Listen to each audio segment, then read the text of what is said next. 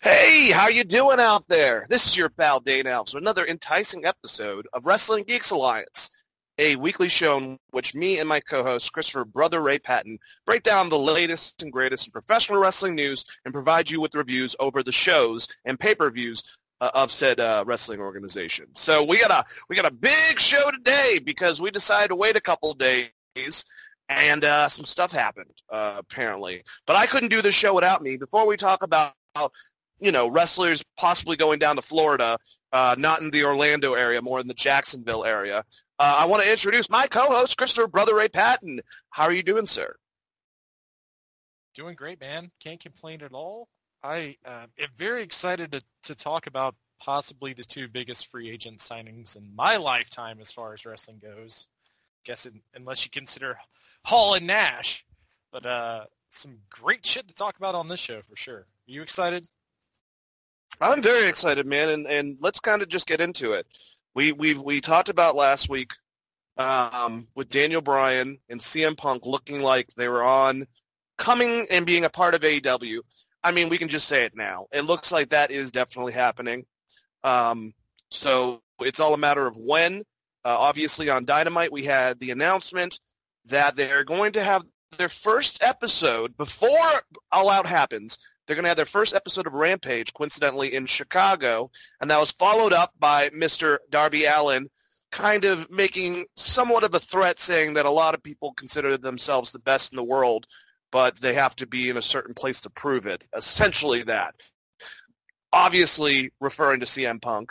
Daniel Bryan pretty much right now is announced as 100% confirmed to be coming and most likely will be used at that stadium show in New York that they've almost sold out of at the end of September. So this is big stuff, but now I would say three possibilities specifically for AEW might be coming available, and we will kind of hit into the three of them. But before, I think that we can officially say last time when we did the show, Chris, we weren't 100% sold. It was pretty much everyone was saying, whether it be Brian Alvarez, Dave Metzler, Sean Ross Sapp, that it wasn't 100% official, but it was pretty much official. Well, it looks like, especially CM Punk, it is 100% official. And now we're about to expand beyond that. What do you have to say, hearing that information that we're probably going to have CM Punk and PW Insider let us know the information that WWE does not have the rights to Cult of Personality. CM Punk could be showing up to Cult of Personality in Chicago in a couple weeks on Rampage, and then Daniel Bryan, after All Out, could be showing up in New York, probably as Bryan Danielson, the American Dragon, coming out, I'm assuming, to the Final Countdown. Holy fuck, man. It's exciting as hell to say the very, very least. I mean, when we first started this show, we still had rumors of CM Punk potentially coming back, and I was like, I don't know, man. I guess this is a time where they can prove me wrong. He eventually wore out the money, which I didn't think was possible. And now CM Punk's coming back, which will be great for AEW. I think that's going to be a huge rating draw. And then, to me, more of the surprise signing was Daniel Bryan, just because I didn't see him going anywhere because of the deal he has with Total Bellas and some of the other things surrounding Daniel Bryan. I just always assumed they would try to keep him around, much like they do Edge. But that's also not the case. So AEW's headed in up 1.1 million in the ratings this week, with the potential of more Malachi or Alistair More Daniel Bryan and more CM Punk as big debuts that they have lined up, and then we have one more to talk about potentially a little later. Well, actually two, depending on what AEW wants to do. Thunder Rosa, who officially is signed also with AEW. Yeah, I mean the roster is going to be pretty stacked, especially if they end up getting all of these people. Which there's a reason. You can make a reason for any of these cats. We're going to talk about it a little later, but. Yeah, dude, I don't know. It's crazy. Like I said, the only time I can remember this is probably, especially with someone like Daniel Bryan and CM Punk, with Scott Hall and Kevin Nash. And during that time period, I wouldn't consider them as big as at least the overall world as far as knowing who Daniel Bryan and CM Punk are. I think they're two of the biggest WWE guys, if not the biggest of the past 12 years, let's say 2010 forward. That to me, you can throw your Cenas in there, but they were probably the biggest stars. So it's a huge blow to WWE, even though it's being played off as maybe not one.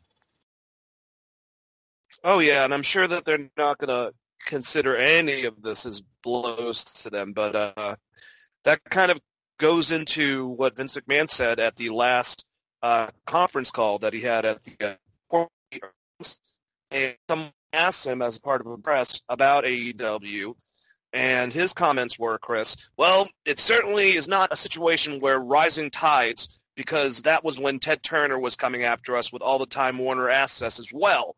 That was a different situation. AEW is where they are.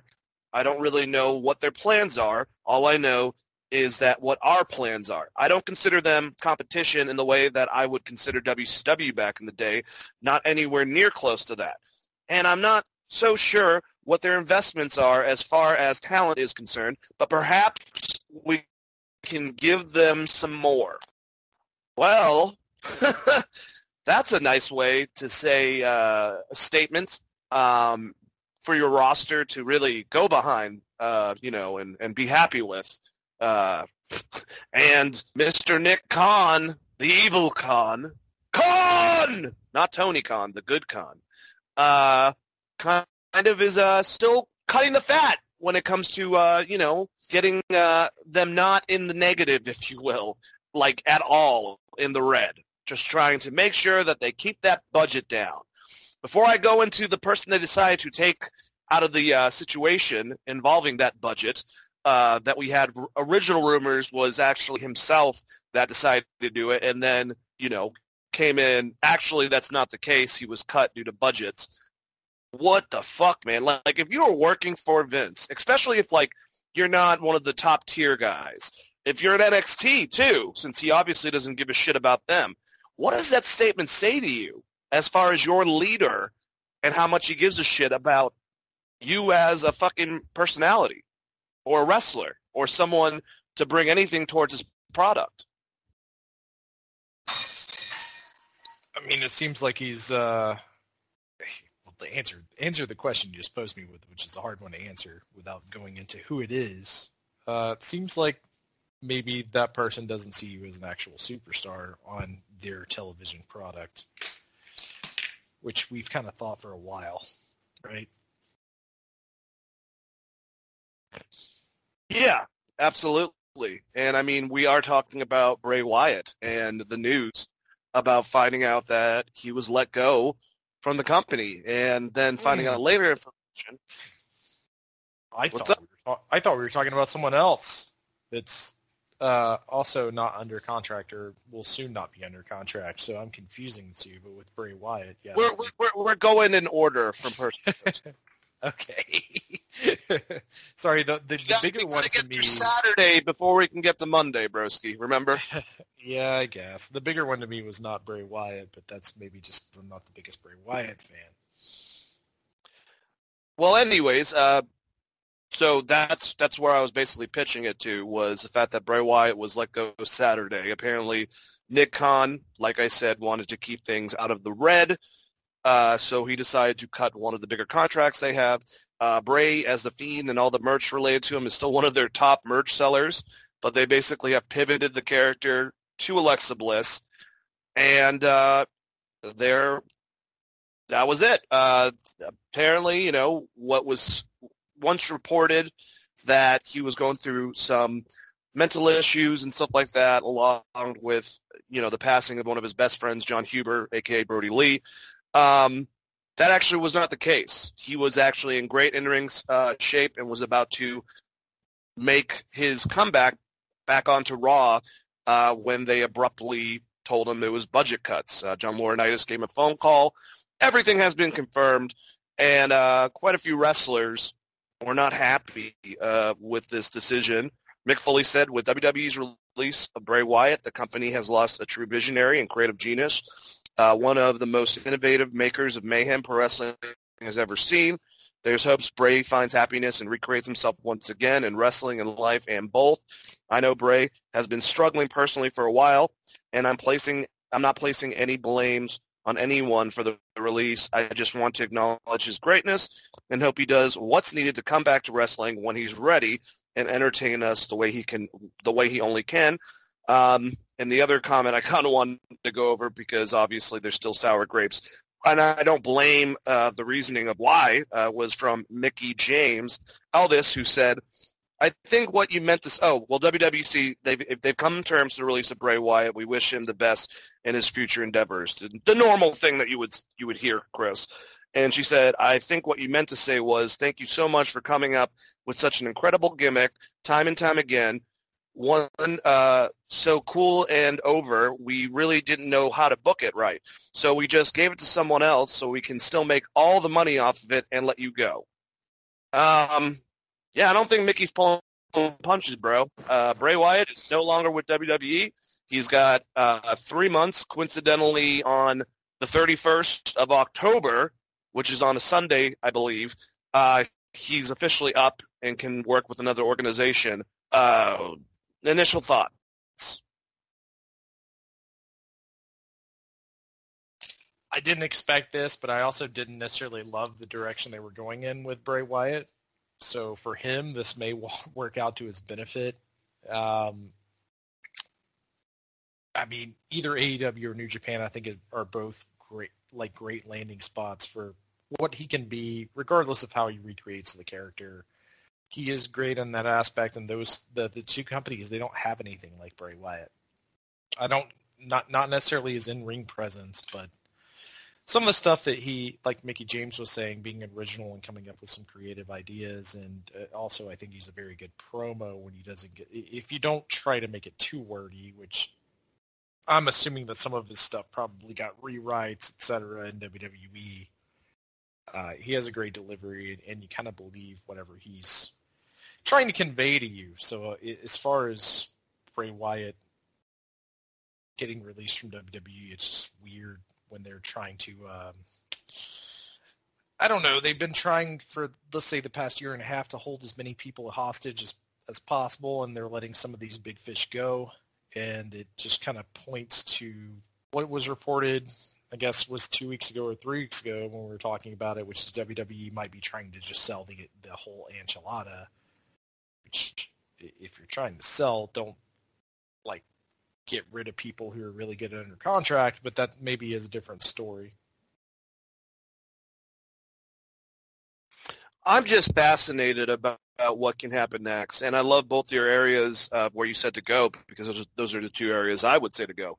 And with this kind of, the way the landscape is outside of WWE, everyone, aside from Ring of Honor, essentially is kind of working together and kind of creating contracts allowing these talents to move from place to place. But I think that, and we both have been critical on his in-ring skills. I don't think that there's really that many matches I would consider a great Bray in-ring match, but maybe it's not about that so much. But what he can provide is, I think, some great character development, not even including him, just a creative guy behind the scenes, and I don't think that if he was in, say, AEW, which would make a lot of sense, he seems like a big presence they can do stuff with at there. And no, I'm sorry for all the marks that want him to take over the Dark Order. I don't want to see that. So I'm just going to put that out there first. But it just seems like he'll be free. He can go completely horror. I think a lot of the direction of from what I've heard, the Funhouse was supposed to be like a set show. It wasn't supposed to be in this mysterious location, and it was like a split personality. You would see this type of character, and then The Fiend would come out, and he would be more of like this guy that what he was doing at first, murdering legends, and then them being gone. You know, Jerry Lawler is still gone from that whole entire incident. I think he showed up on a couple pre-shows since then, but that's about it. But, you know, if you had the situation where certain people, maybe it's like smaller guys like a Nakazawa, all of a sudden is taken out, or you see in the background something happen if you did see it, you saw it. If you didn't, you didn't. And people are disappearing. And then he shows up in whatever way. The question is, though, does Bray own The Fiend? I saw the band that's done his entrance say, hey, wherever you go next, we're here for you. You know, I forgot what the name is. Code Orange, I think. But does he own the rights for the Fiend? Does he call himself Bray Wyatt? I mean, you would think that would not be a big deal, but his real name is like, what, Wyndham Rotunda? Like, that doesn't have as much oomph as a Bray Wyatt. I'm sure he can figure it out, but, you know, if he wants to work with Tom Savini, I don't think that's going to be questioned or probably micromanaged. I think they'll have free reign to do that in some place like New Japan or AEW. If he wants to bring in Rob Zombie to help him with, you know, if they want to do some type of recreation of the Wyatt family, you have Eric Rowan and Braun Strowman there if you want to do something. The craziest thing, passing it back to you, and creatively what Bray Wyatt could do somewhere else, every member of the Wyatt family is no longer with WWE, especially, obviously, John Huber, who passed away. But Eric, Bray, Daniel Bryan, fucking Luke, Braun, all of them. And I don't know if this will influence Braun coming back to WWE because they're best friends. So, you know, I don't know. It's a weird situation, and it's about to get crazier with the next two people we're going to talk about. But what do you think about the potential of Bray Wyatt? We've talked about this. If he didn't have WWE kind of enforcing certain things, or like you said, scripting his promos a certain way to make them like the Ultimate Warriors, like what can Bray do? And can he be called Bray, Chris? I don't know if he can be called Bray or not because I'm not sure what the copyrights are on that. I'm assuming that it's copywritten because they had already given him a name because he was Husky Harris before, right? Yeah. So I'm assuming the WWE gave him a different name other than Husky Harris before the Bray Wyatt character was created. And a lot of his ideas are going to be stolen because I'm sure that's wrapped up under whatever contract they had with him at the time. It is WWE we're talking about. But he just needs to be a menacing guy. And my biggest thing is don't rush this revival of the Wyatt family immediately. Make this guy a person that people would want to follow. Maybe have him, I don't want to say kill some people, but kill some people, at least in the ring. Give us a reason to actually care about him a little bit. And then if you want to build into the Wyatt family or the Dark Order, etc., like if he's going to show up and feud with Hangman Page, for instance, make it mean something more than anything else. The caveat to that would be like if he went to New Japan, I just think there's no one there that's like what his character is. I mean, I guess you could say evil a little bit, but Bray coming in as a gaijin, that could be something huge that they don't have. And while he's not going to have a Tanahashi Okada match, you could have a really good match with that guy in the Japanese style, and that character make a lot of sense. So there's a lot of exciting things for Bray Wyatt. It just kind of is more shocking than anything else that they would end up letting him go. With Braun, I mean, I feel like he's going to go to whoever is going to pay him close to what he was going to make, which was $1 billion this year. It's just nuts. And yeah, I agree. Keep the Wyatt family aspect. He doesn't need a cult. He doesn't need, if you want to do that, like you said, kind of have that go into that direction. But I don't even know necessarily based on the Fiend if they need to go in a cult leader direction. I kind of want him to be like a solo, non-speak, like kind of do stuff that the Fiend was going to do or what he wanted to do in his mind with that character, obviously under a new alias because, you know, I don't think that he has the rights for either. But Also, no Dark Order, and keep him away from fucking Malachi Black. Do not position them together because of the Demon. You can do that way later on if they have built themselves on the product, and that can be established at a big pay-per-view. But if he does come, I should say, these seem like the two Mystic characters that you really don't want to cross paths anytime soon. So I would kind of adhere to all those things. I agree with you, and we've said this multiple times specifically about WWE. You don't have to put the mystical characters together because they're mystical. Maybe draw that out and make it important, and I think the same would hold true here. But, if Bray Wyatt does come in, there's no reason why you couldn't put him under the wing of, like, Dustin or, I don't know, make him the Cowboy Killer. Maybe he goes after not Lance Archer, but Adam Page, the Hangman or something, and then give him a reason to snap to whatever new character he's going to come up with. I think there's a lot of interesting ways to handle what that character is and who Bray Wyatt is in general, because you got to remember, it's like Mike Rotunda. There's a lot of family lineage there that you can build off of within that company because they have a lot of that. So you don't necessarily have to bring him in and have him snap immediately and have a family. I would maybe build it a little slower, especially because it's going to be overshadowed by whatever the hell Punk and Bryan is doing anyways. And I don't mean that in a dick way, but if you're bringing in Daniel Bryan and CM Punk, and then you're going to get, Wyatt 90 days from now, you're going to be in the middle of whatever Bryan and Punk are doing storyline-wise. That's very true. I would say maybe position him. I know that Bray's talked about it a bunch of times. He's always wanted to work with Sting. Now, obviously, I don't think he thought that was ever accessible. But now, and I'm not saying a match-wise, but maybe another person for Darby Allin to kind of go at. What if Bray Wyatt attacked Sting and buried his ass alive, or that was implied, to get under Darby's skin? You take Sting off screen for like a month or so. He can get himself out of the thing. You understand what I'm saying, though? You can do some really seriously fucked up shit with this character, and it's not going to be restrained by the wannabe Disney concept that is WWE. So it's very interesting, just nonetheless. And I don't know, man. It's the thing is, okay. So someone said it, and I looked it up. I mean, if he was fired, I think they said the day previous to what they released the information was he was let go. That would mean, Chris, that Halloween on the 31st, which is on a Sunday, would be the first available day that he could show up on something. If you are AEW and you sign Bray Wyatt, regardless of the name, do you have maybe one of your TNT Clash of the Champions on Halloween? Theme it, don't say anything about him coming, and he crashes the fucking party. Is that something maybe of an idea of what they could do if they were to get Bray Wyatt?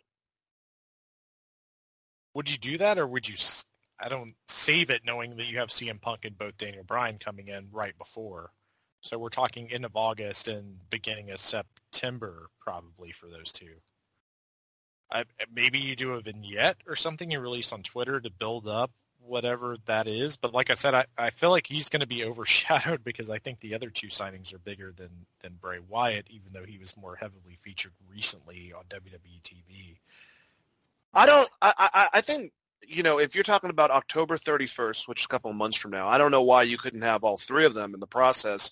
If you have them all established in separate programs, all you're building is more powerful programs that will get more viewers, I would think, in three separate realms. And you let Punk and, Daniel Bryan establish them throughout. In 2 more weeks, Punk's going to show up. That's obviously going to bring to Chicago. Who knows if he's going against Kenny Omega for the title? That's a rumor. Daniel Bryan shows up at the end of September. And then at the end of October, you have this guy show up. And we're going to talk about another person that could show up on the next show that's not necessarily or not anymore a wrestler, but still could provide a lot of intrigue. And I don't think would get overshadowed necessarily by Punk and Daniel Bryan. I think could provide more as a whole over the entire product, basically. Well, with Bray, I guess it just depends on if you want him to come straight in as like a Fiend-esque character, which is what people would expect on Halloween. So it just depends on what storyline they're going to put him in. I can see it either way on that one, though. Another thing that's interesting with them working with all the other companies is Bray could be trying out his different characters and a new vision of them on different products if he wanted to. You know, he could show up on NWA to do something like that. He could literally become a split personality disorder, like the movie Split, you know, where James McAvoy's bald and he's very angry, very evil, like Danhausen. But yeah.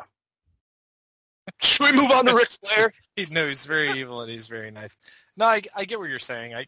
I don't know. I mean, the thing about having that kind of character is if you're going to be multiple places, what does that mean for the company that's actually going to be paying you at the end of the day, and what does that mean for them? Like, if I'm AEW, I protect the hell out of them, maybe put him against Lance Archer in December. Ooh. What if Jake betrays Lance Archer to reveal his new student? Which would be great. Not that he needs the promo, but putting those two together, maybe not the worst idea, and it gives Jake something to do as well if you're going to be paying the guy. But yeah, I thought about that as well. No shit. Sorry, that was funny. Because he just comes to the ring once in a while and has a panic attack trying to hold back Lance Archer in interviews now. Yeah, I have a feeling that Bray and Jake could come up with something creepy to put out there. Yeah, but it's interesting, man. To me, it's like it doesn't have to be that, though. You could build Rotunda as a different person before you snap back there. I guess it just depends on to me, it just depends on what you're doing with Cody, Daniel, Punk, Paige. They have a lot of moving parts, like Omega. Like, what are you going to do? Because this is coming in October, so your big show would be January. Yeah. February before Mania, right? So what are you going to build to then? And maybe Chris Jericho is that guy? Or Bray's a demon that comes from the past? Or I mean, there's a lot of stuff that you could do, but it's just like, I feel like Bray, unfortunately, will be overshadowed by some of these other storylines that are going to happen.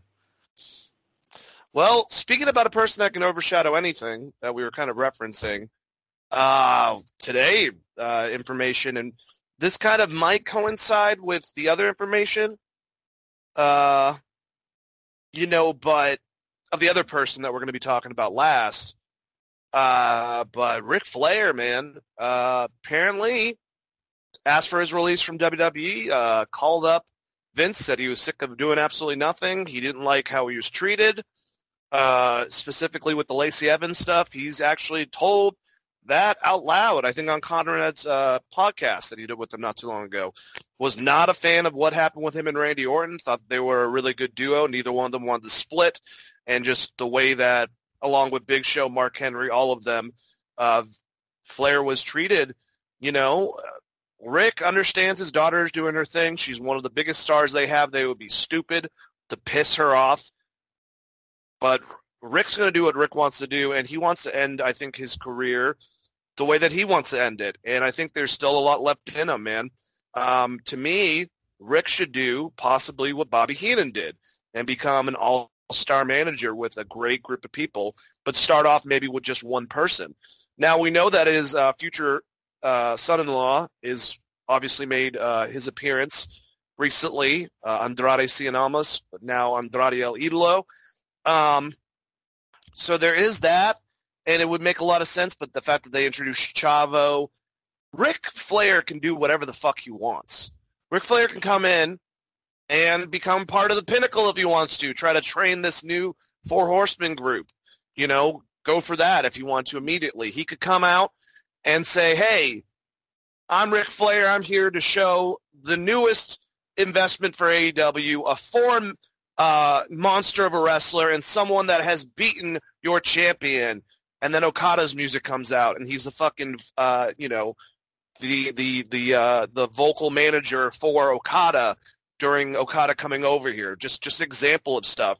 We know that Tanahashi and Jon Moxley apparently are going to have a match at All Out. That's a big rumor, and all this stuff is building up with them. Possibly a three-way with Lance Archer for the U.S. belt at AEW in America. So we know the relationship's expanding between New Japan and AEW, but I think he does go to AEW. I think he'll be treated well there.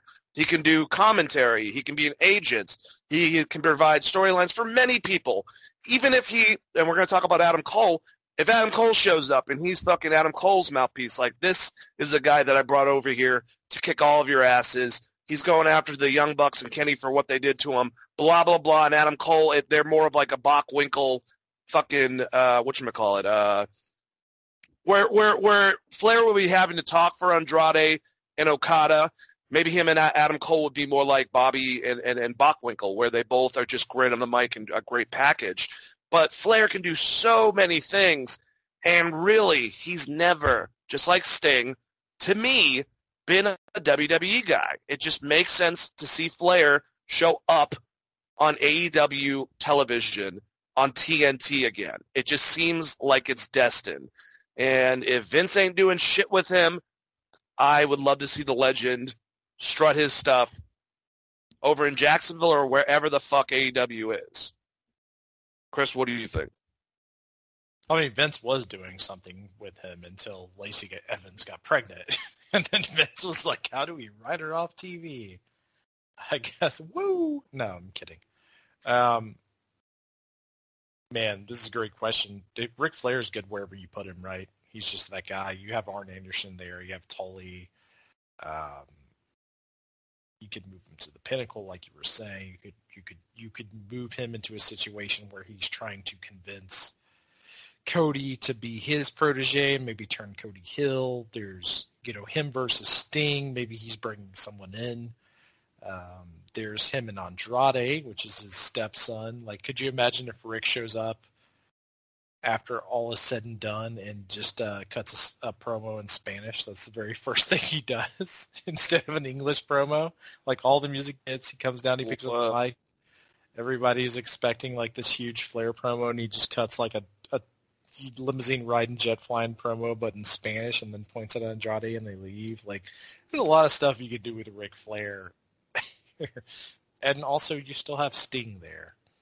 So you could always go back to whoever you put Flair with, Sting and Flair. You kind of get a rematch, but not a rematch kind of thing. I mean, there's just so much you could do with this guy. And him asking for his release says a lot.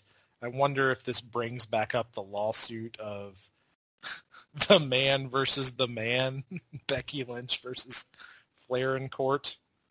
And if not, how many NDAs did Ric Flair sign? Because that was a huge deal until he got that Legend contract. Yeah, that's very, very true. He wasn't happy with that at all. And, he even said it had nothing to do with Becky, but the fact that they were using that as a strategic way to place a name for her, it came out of his old saying. And I don't, I believe, because I've heard him, he wasn't happy with the whole Lacey Evans thing and where that was going, and obviously that was abruptly ended, like you said, by her being pregnant. Which I'm wondering if they were like, Rick, you should be the father in storyline. And he was like, no, it's not fucking happening, And I know he hated the stuff that happened at the end of him and Randy Orton's run when he was his manager, and I just don't think that they've ever considered him to the same level as other people within that company. And Rick's a legend. And he deserves better. So if you want to fucking put him with any fucking one, it does not matter. But the fact that we can get Ric Flair possibly, with verbal skills against maybe an MJF or whoever, on that show, it doesn't matter. He'll add so much more to it. And it's very, very telling. And I remember sending you the picture, a week ago. He was in Florida, in Jacksonville, hanging out with Jim Ross, and just enjoying themselves. So, Jim Ross is known in the past of being a talent scout person. And I wonder if he put the idea in Flair's head, and that's what led to this. But holy shit, dude. I want to see Ric Flair. I don't know. I don't care, man. I just want to see Ric Flair on television being Ric Flair. Yeah, and I mean, like I said, I think he could sneak up on the Pinnacle and become the manager for MJF and put him under his mentorship. The only worry about that is they've done that before. in multiple companies with AJ Styles and The Miz, and I'm trying to remember who else Ric Flair has mentored over the years. It just doesn't ever work. But, I mean, there's just so many stories they could tell. So many with Ric Flair. I mean, I don't know what his non-compete looks like, but it's interesting to say the least. To me, Cody... I don't know if he has one. He has to have some sort of... I'm assuming he has to have some I mean, as hard as they are on this contract. He didn't get let go by them. He asked to be released, and they released him from his contract. So I'm not 100% sure, but yeah, Cody makes a lot of sense. Yeah, dude. I mean, I'm just thinking about it. Just the fact that they're zoning in on the TNT, TBS relationship with wrestling. That before in the past, they've had the Rock and Roll Express. They've had people that Ric Flair was associated with that wasn't WWF at all or WWE. You know, this just them having Arn available, them having all these members that he's been familiar with within his legendary career. It's cool. And yeah, if you pull in someone, if he's going to represent Andrade, that's a cool aspect. Cody, the Pinnacle. If you bring in, like I said, someone like a Kazuchika Okada for just a run and he represents him, or, you know, who we're about to talk about, there's just so much potential for Rick to bring so much value to wherever he is in a storyline, I would say. And for them to give Rick a little bit of the wheel as well, you know, like WWE is always worried that Rick's going to say something off color. I mean, they've had those video game conferences in the past and stuff with him and Stone Cold where they really try to dial back who Ric Flair is, which, I mean, to some extent, that's probably not a bad thing. But this is a show where Jake the Snake humped someone. Remember? that was actual. That was a thing. So letting Ric Flair maybe say some off-color stuff is not too crazy or too obscene, depending on what they do. But giving Rick free reign on the mic and having him try to put someone over sounds incredible to me. I guess we'll see, you know, how it pans out. It'd be hilarious if he just shows up in Ring of Honor and promo battles Jay Lethal. Oh God! If we got to see that beforehand, that would be awesome. I'd love that. No, all joking aside, I mean, Rick he's headed to AEW, right? And if anything, Charlotte is probably sending him there to help Andrade, would be my guess. And he seems or to scout Andrade. Hey, check it out how it's over there. See what the competition's like, Dad. I guess we'll see what happens if Flair shows up and starts only cutting Spanish promos as a heel. Well, no, but I mean, Flair's. Everyone's talking. We're all talking about Daniel Bryan and CM Punk and Aleister Black, etc. in the wrestling world, but Flair's a bigger deal. He really is. I mean, he's gonna draw more people than you would think, especially if you're trying to take away from WWE's audience, etc. The over, was it 38 or 48 crowd? That's going to be Ric Flair people. Ric Flair is also in every sport. They do a woo goal celebration now. It seems like. I mean, the New Jersey Devils do one. There's a bunch across all sports. He's cross multimedia in such a way because Flair's Flair that I would say that he's probably the second biggest wrestler of all time as far as the entire world goes, with the exception of The Rock as far as name value and who people know. And then Hogan would be following up closely, and probably Inoki if you're talking about the entire world. But I don't know. That's my thought on that one. So, like, if you can get Ric Flair for cheap or whatever the hell WWE was paying him and actually utilize him, it sucks to be WWE. But once again, I'm not 100% convinced that they're not selling that company. So maybe Triple H was like, get out while you can, bud. Well, that's a good transition to the last person we're going to be talking about, because I'm wondering if he's going to tell this person the same thing. So we found out, and this was reported by Wrestling Inc. earlier this week, Raj Giri on one of the shows said that he had information of a big wrestling or a big wrestler from NXT that's contract was going to be up soon. And it looks like that person is Adam Cole, baby. And, hey, man, they get a 30-day non-compete. That's what the NXT contracts are like compared to – that's how Aleister Black, a.k.a. Malachi Black, was able to get into NXT or into AEW so quickly because they still had him a part of that old contract. So I don't know. I don't think it's been established when, but soon Adam Cole will have 30 days if he wants to go somewhere else. And here's the question, Chris. Why the fuck should he stay in NXT? And do you think even Hunter at this point is telling him, and I mean, I'm sure he wants the talent there because he's a popular character on that show, but if I'm Hunter and I've seen Adam Cole and what Sean and him have put into him and tried to bring him up, and obviously we know, even though they popped such a huge rating when they were held up in Saudi Arabia, and it was right near Survivor Series, and Triple H came up with the idea of, like, let's do it three-way, and we'll have NXT invade, and they did a big number on that in Raw, and Adam Cole had big matches on both of those wrestling events. Survivor Series itself didn't do as well as planned, so Vince soured on NXT.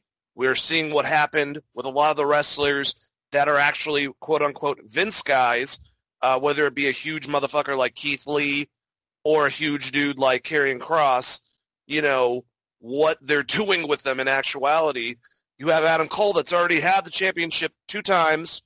He's had the championship, I think, the longest, or had like at least over almost a year, you know, with that title. He's done everything. He literally has won the tag title. He's tag titles. He's won the North American belt. He's won the NXT championship twice. Like, what is there more for Adam Cole to do?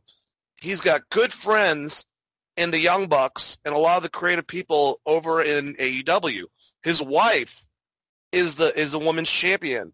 Like, there's so much storyline with Adam Cole showing up if he wants to go after the Bucks. Because remember, in storyline, they basically, you know, kicked him out of the Bullet Club, and Kenny told him to leave him for dead, and then he showed up on NXT.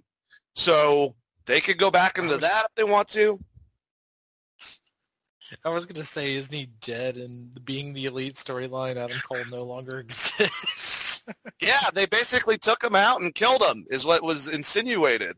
So, I mean, you could go, if you want to, in that direction, but talk about, if they get him, to me, and the thing about Adam Cole is he's such a cool heel.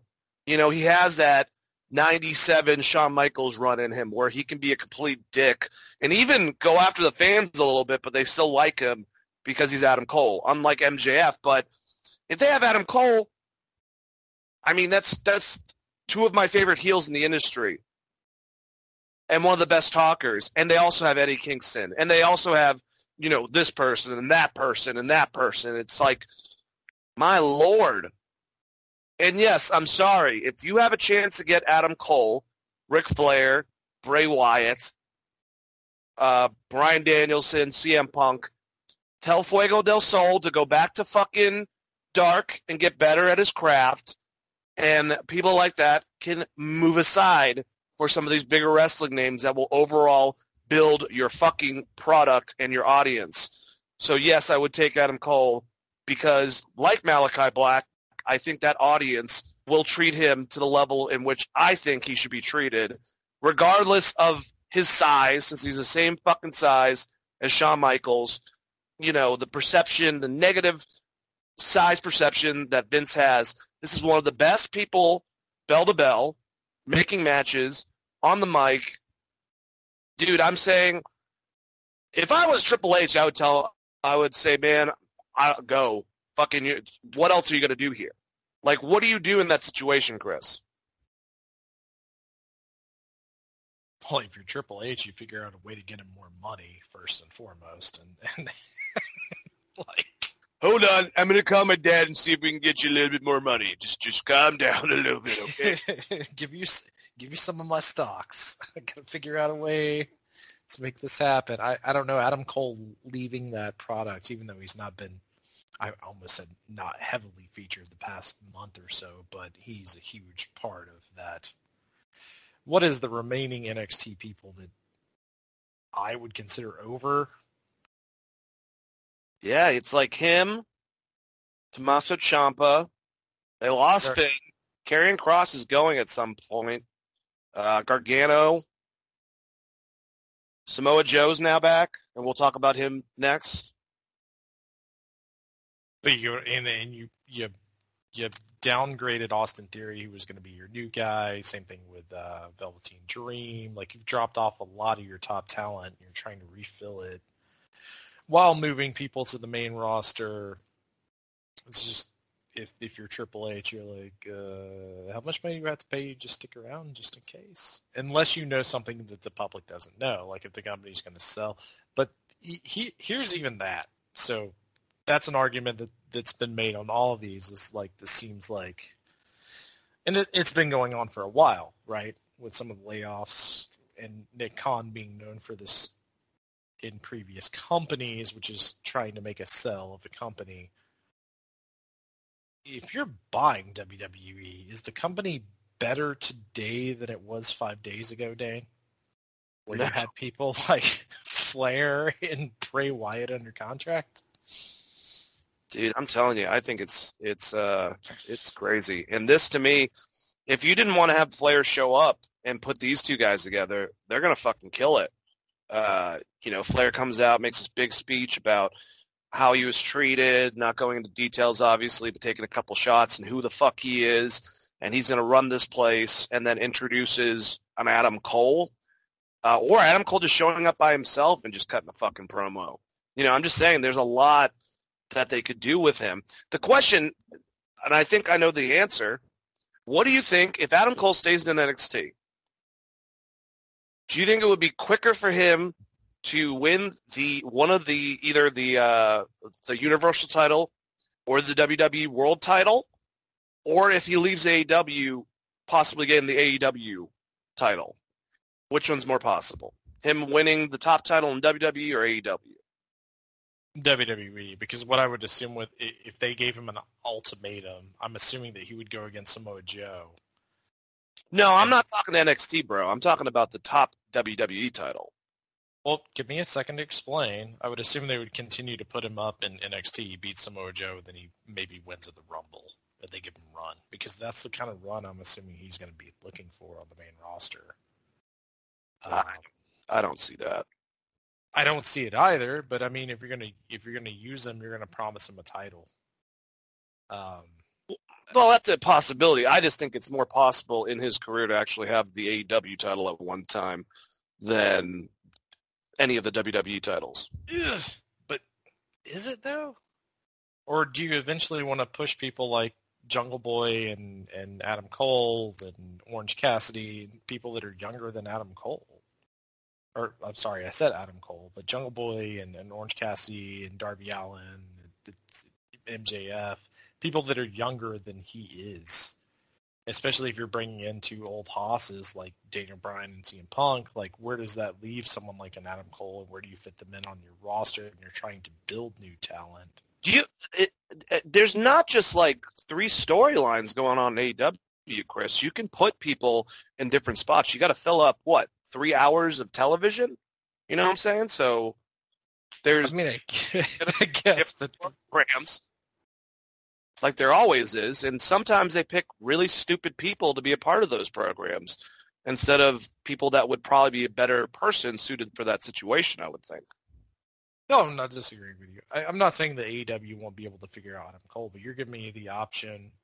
I don't know. I feel like Triple H would get the belt on him at some point, especially if they don't sell the company. It is a little telling that to me, it sounds like he's holding out for more money because I guess his contract is already up, but he signed a basically he's paid up until SummerSlam, but his actual contract is up. So this is some kind of new deal that they shuffled out somehow because that came out before the SummerSlam stuff. So I don't know, man. I mean, if you're Adam Cole, do you think do you think that's the spot? And even if it is, if he goes to AEW, what does that mean for some of his really good friends? Like, I don't know, Kevin Owens and Sami Zayn, when their shit runs up in a year. Yeah, well, that's the whole thing, man, is an evaluation of Vince's statements, where you see the company going. Get out as soon as you fucking can to go to something else, or you can work for multiple organizations and probably the second building, biggest wrestling organization next to WWE. Obviously, we haven't gotten that level of,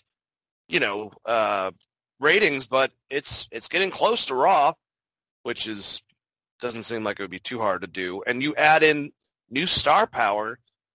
I don't think that Triple H would even be able to get Adam Cole a title run. I really don't. I think that Vince is going to be in his ways, and that's just not going to fucking happen. But I think that he'd want him to stay in NXT. If I've done everything I can do, and there's a chance I'm going to get buried worse than guys 3 times bigger than me on the main product, I don't know if I'm going to stick around for that, especially if my leader is saying, fuck them, we'll give them more people over at the other product. That means I might be, all right, I'm out. I got to go. This is a good time. My wife's if these companies are all working together and, you have Daniel Bryan and CM Punk coming in to AEW and potentially Bray, would Adam Cole, even if he's signed by AEW, make sense to be a full-time Impact guy and then beat Kenny for the Impact title? Because they need somebody there to do it. That's another... And that would... I think, well, now that I'm thinking about it, I feel like he would go back home to Ring of Honor before you go to Impact, but I like what you're saying. I get what you're saying. Maybe he can be that person that makes Ring of Honor a little more open with their open door, or their closed door policy, I should say. Yeah, and the other thing is, like, he could still be being paid by AEW, right? Yeah. Like, you can work things out with that deal where it makes sense. I would assume if they're really trading talent, like, yes, he's on your TV and doing this character, but you're also getting him for free to do this with, and then we're going to give you a couple of these guys, like they give him Sammy Guevara or something for next division match, which would be really great. Like Sammy Guevara versus Ace Austin, like that's awesome. Yeah. Obviously, Adam Cole's probably a little bit bigger of a talent, but you could do something like that, and you could tie in being the elite. And there's definitely things you could do with him. It's just, man, they're bringing in. If you really bring in everyone that just was released, which they would be smart to do because they're all what I would consider in the top 20 known wrestlers, even just for the average fan of people, like. You're talking about Daniel Bryan, CM Punk, and Bray Wyatt or The Fiend. Like, that's a bigger deal than whatever they're going to do, and they still have to try to get over their young talent and keep all of that going. That's a lot of moving parts. But if you could bring someone like Adam Cole in to be the guy to take the Impact title off Kenny Omega, maybe that makes a lot of sense, even if you're paying him to do it and be on their product. I just don't know if they could work that out contract-wise. He could even be a part of Bullet Club. Like Jay White's like, we have a new member that was an old member to go against you guys, and then they reveal Adam Cole, and he goes right after fucking Kenny and just starts beating the shit out of him. There's a lot of stuff that can happen, but it's all about what will happen. All I know is that, man, these 3, for different reasons, obviously, are very interesting of the potential of where they can go and what they can provide, just like we've said, whether it be a Thunder Rosa, whether it be a Malachi Black, whether it be a Daniel Bryan or a CM Punk, at different levels, what they could bring towards AEW in general if AEW were to go with them. But yeah, it's crazy, man.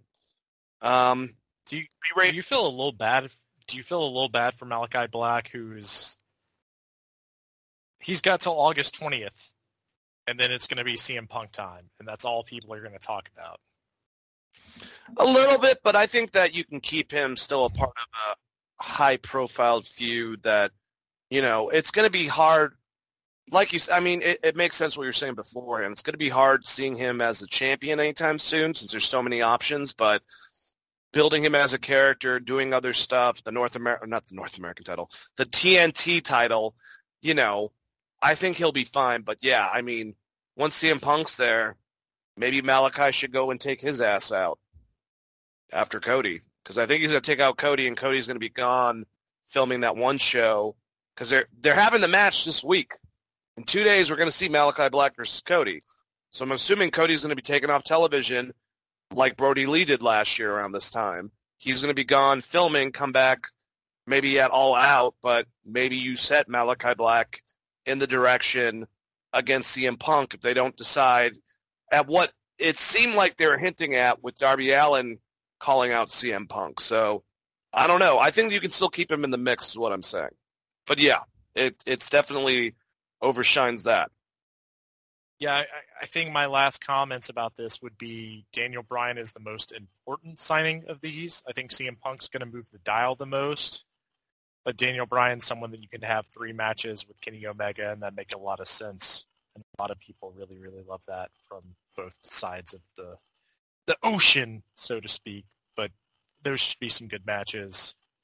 Punk and Omega will be fun, but I think the big one is they're bringing in the American Dragon for Omega at some point down the line, and those are the matches I'm probably the most excited about. Well, what about wrapping up for these 3 specific people with Ric Flair, Adam Cole, and Bray Wyatt? Oh, Adam Cole would be I would be next, especially if they do something with Impact. Sorry, I thought we were including all of them. Yeah, no. Adam Cole, I guess, if I had to pick one, either that or if they let Ric Flair be Ric Flair and he's with Andrade, I feel like Andrade is great, and him with Ric Flair Ric Flair would be a great manager. We'll have to wait and see, though, but I'm looking forward to the future. This is going to be a very interesting next remainder of the year for AEW going into next year. So only time will tell. Let's talk about someone that decided to go back to NXT when Triple H reportedly was furious that they let him go and approached him and got him to come back to NXT. But the good news on the newest episode of NXT, Samoa Joe got William Regal, had every form ready for him, it seemed like, in the contract signing.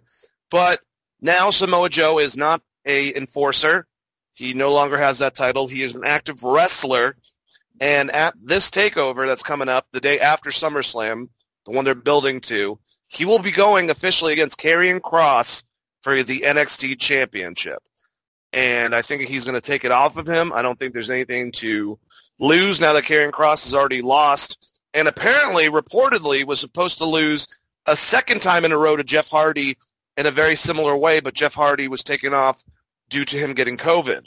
So they went and changed it and had Karrion Kross beat, I'm blanking on his name right now, Keith Lee instead. So just weird what they're doing with Karrion Kross. I'm not going to get into that. But I think Karrion Kross is going full-time, and I think he's going to be on Raw tonight as well. So that leaves Samoa Joe to reclaim his title. I'm assuming Adam Cole to go against Kyle O'Reilly and win. And depending on if Adam Cole decides to stay or not, I think it's going to be Adam Cole against Samoa Joe in a program coming up soon, probably building, I'm assuming if they don't have a takeover beforehand, to Halloween Havoc coming up, where maybe Adam Cole could take the title away from him. That, of course, is if Adam Cole decides to not re-sign with WWE NXT and go somewhere else. But it does look, Chris, like Samoa Joe is back as an active wrestler. We're probably going to get some big matches, which is awesome regardless. I really want to see him and Walter, put both titles on the line, do whatever if you want to, or just have the UK champion against the US NXT champion. Either or would be awesome. But, yeah, Joe's back as a wrestler, and I think he's winning that title. I think he's winning the title as well. I just don't know the timeline of it. Do you think they do it on a regular TV show where Cross drops the title? Because I'm assuming they're going to want to do either way with Adam Cole. Don't they want Joe versus Adam Cole? They've been trying to build that the entire time. Well, The contract that he signed was Samoa Joe against Karrion Kross at TakeOver. Which is okay. Well, that sucks. Yeah, and I think, honestly, even though I don't think we want it, it looks like they're going in a Kyle O'Reilly, Adam Cole third match for the rubber match at TakeOver. And it's nothing against them putting matches together. They're both great in the ring. I'm just sick of watching Adam Cole and Kyle O'Reilly in a fucking feud. So it looks like they would pivot from that in what I was trying to say, so I apologize if I was confusing. If Adam Cole doesn't leave, it would be Samoa Joe and Adam Cole for the title afterwards, is what I'm assuming. Yeah, I mean, that would make the most sense for them for sure. Sorry, I was thinking that it's the next NXT TakeOver was closer than the 20th, which is the Chicago show with CM Punk, and SummerSlam is that same weekend. I want to say, isn't it like the 21st or whatever? I think it's the same weekend now that I'm trying to remember. It's what is SummerSlam? It's weird actually. So SummerSlam is on, I believe, the 21st, and on Sunday is TakeOver. So they're putting SummerSlam ahead of TakeOver, which is very strange, but it's going to be on the 22nd.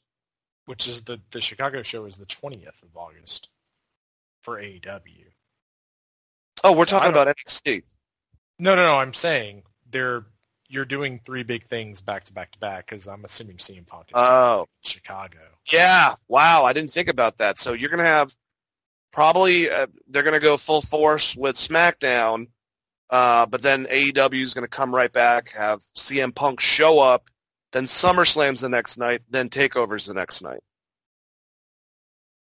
Yeah, that's why I was curious if that's why SummerSlam is on the night it is, or whatever, or however they're trying to figure it out. It's a weird schedule for all the companies involved. It's going to be a pain in the ass to cover that weekend, though. What the fuck? We'll just cover it 30 seconds at a time. We'll just do TikToks all weekend. You got listeners out there, we'll be on TikTok. That's our new platform of... No, I'm kidding. I do dancing on there once in a while. But yeah, man, Samoa Joe back as a active wrestler. The wrestling matches they can have with him going forward, if he picks that belt off of Karrion Kross, which I think he will, and back as the NXT champion. I mean, just like Finn, if I have the belt on him, the only other person I could see pivoting to that belt is Adam Cole. So I keep it on Samoa Joe for a while, especially in the case that Adam Cole doesn't re-sign. I would keep it on Joe and have a bunch of awesome matches against Joe. How pissed are you if you're Samoa Joe and you're like, I came back and I know I can work matches with this guy, and then they're like, he might be gone, dude. He's like, fuck. Just in general, him being like, oh, god damn it, they got Bryan and Punk, and then it's like keeps on, oh, they fired fucking Bray? Are you kidding me? Adam Cole might leave? What the fuck? I should have gone to fucking Impact, for Christ's sake. What the hell's this? I mean, Triple H said, don't worry about it, Joe. It's going to be great. It's going to be great. You're going to be a champion for a year and a half. I mean, if we get Joe versus Walter, I don't care. That's what I was going to say, is like, who's left for Joe to face that you'd really care about? Walter being one. I guess Gargano, Ciampa. Pretty much. I mean, him and Bronson Reed would be interesting, I guess. Who the fuck else do they have? Austin Theory. Push him to the moon. I don't know. Cameron Grimes. There you go. Why not? Cameron Grimes is good in the ring. That'd be a fun match between him and Samoa Joe, I'm sure. I'm sure Samoa Joe came back, especially with the way they've written these storylines, thinking that he was going to get a Ring of Honor style match with Adam Cole. And now he's like, fuck. Well, we do have one person we're not thinking about. As much as I'd love to see him and Walter, him and Adam Cole, him and Tommaso Ciampa, him and Johnny Gargano, the little stare-off that him and Pete Dunne, the Bruiserweight, had, I'd definitely be down for a fucking long feud between the two of them. I mean, maybe that's what it came down to with Samoa Joe is he just wrote down a bunch of names from the NXT roster, and he was like, if you pay me this certain amount of money, I won't leave. Just because I like living here in Florida. It's easy. How long do you keep the belt on, though? I mean, the rest of the year. Just let him keep it like Finn did. I would. I mean, there's a lot of feuds you could build around that, but, I mean, if he's going to win it, let's say he does win it against Cross in August, it's 4 months to the end of the year, right? So, I mean, save it till Mania for him to drop it. Try to build up some guys. Yeah, man. I'm down, and you know that they're trying to get them better, but they got a lot of big guys they're trying to push forward in development right now, whether it be Rick Steiner's son, Parker Bardot. So Joe's a good guy to handle them and fucking make them better if he has to. I mean, he's really the perfect person to bounce matches off of, quite literally. Good call. He could also be feuding with Brian Cage right now as part of Team Taz, which would have been more interesting to me. But to each their own. I mean, he's good for NXT, that's for sure, and it's good that they got him to come back. And there's some exciting matches, especially if they keep Adam Cole, because I think him and Adam Cole will have a really, really great match. Him and Cross. I love Samoa Joe, but I don't know that he's going to be able to carry like a great match out of that. Yeah, Riley, I think, would be good. Walter, like you said, if they can get that going, that would Bruiserweight. be good. Bruiserweight. There's guys there I would love to see Samoa Joe face, but it's like the other option would have been he could have held out and maybe AEW sign him and he goes against CM Punk or something. You know what I mean? So it's one of those weird situations where you're like, well, I don't know. But either way, pretty big stuff. Before we get into covering the highlights of both SmackDown and Dynamite, I wanted to make these two, I would say smaller news items, but still pretty cool. MLW had their first pay-per-view and their last thing that they've done on YouTube. They've been building up for their new show on Vice, so they stopped doing content, and they had their last pay-per-view on YouTube like they've done, the third Battle Riot, or maybe it's the fourth Battle Riot. I know that Filthy Tom won, I believe, last year, where it's 40 guys, you can pin them, but you can also use like weapons, and it's a crazy-ass event in itself. The event would have Conan making the third LAX with some new members that he showed up with. So he's really like basically the Hispanic Jim Cornette with the Midnight Express, just taking the name and putting it on some other people.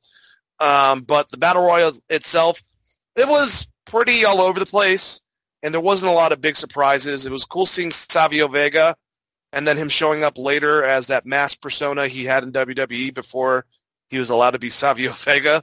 I forgot what the name of it was. I think it began with a K or something. But the biggest news out of that, Alexander Hammerstone already lost a match, not allowing him to have a title match. This was his only chance to have a title match. He's the open weight champion over at MLW, and he ended up winning.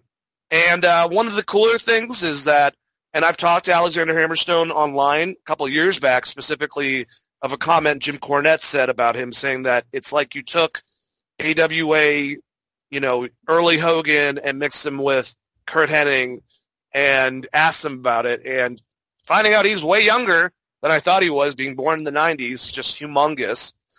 And he wasn't, he didn't really grow up with Hogan, but now, since that has been made, he actually showed up with the gear that Hulkster wore.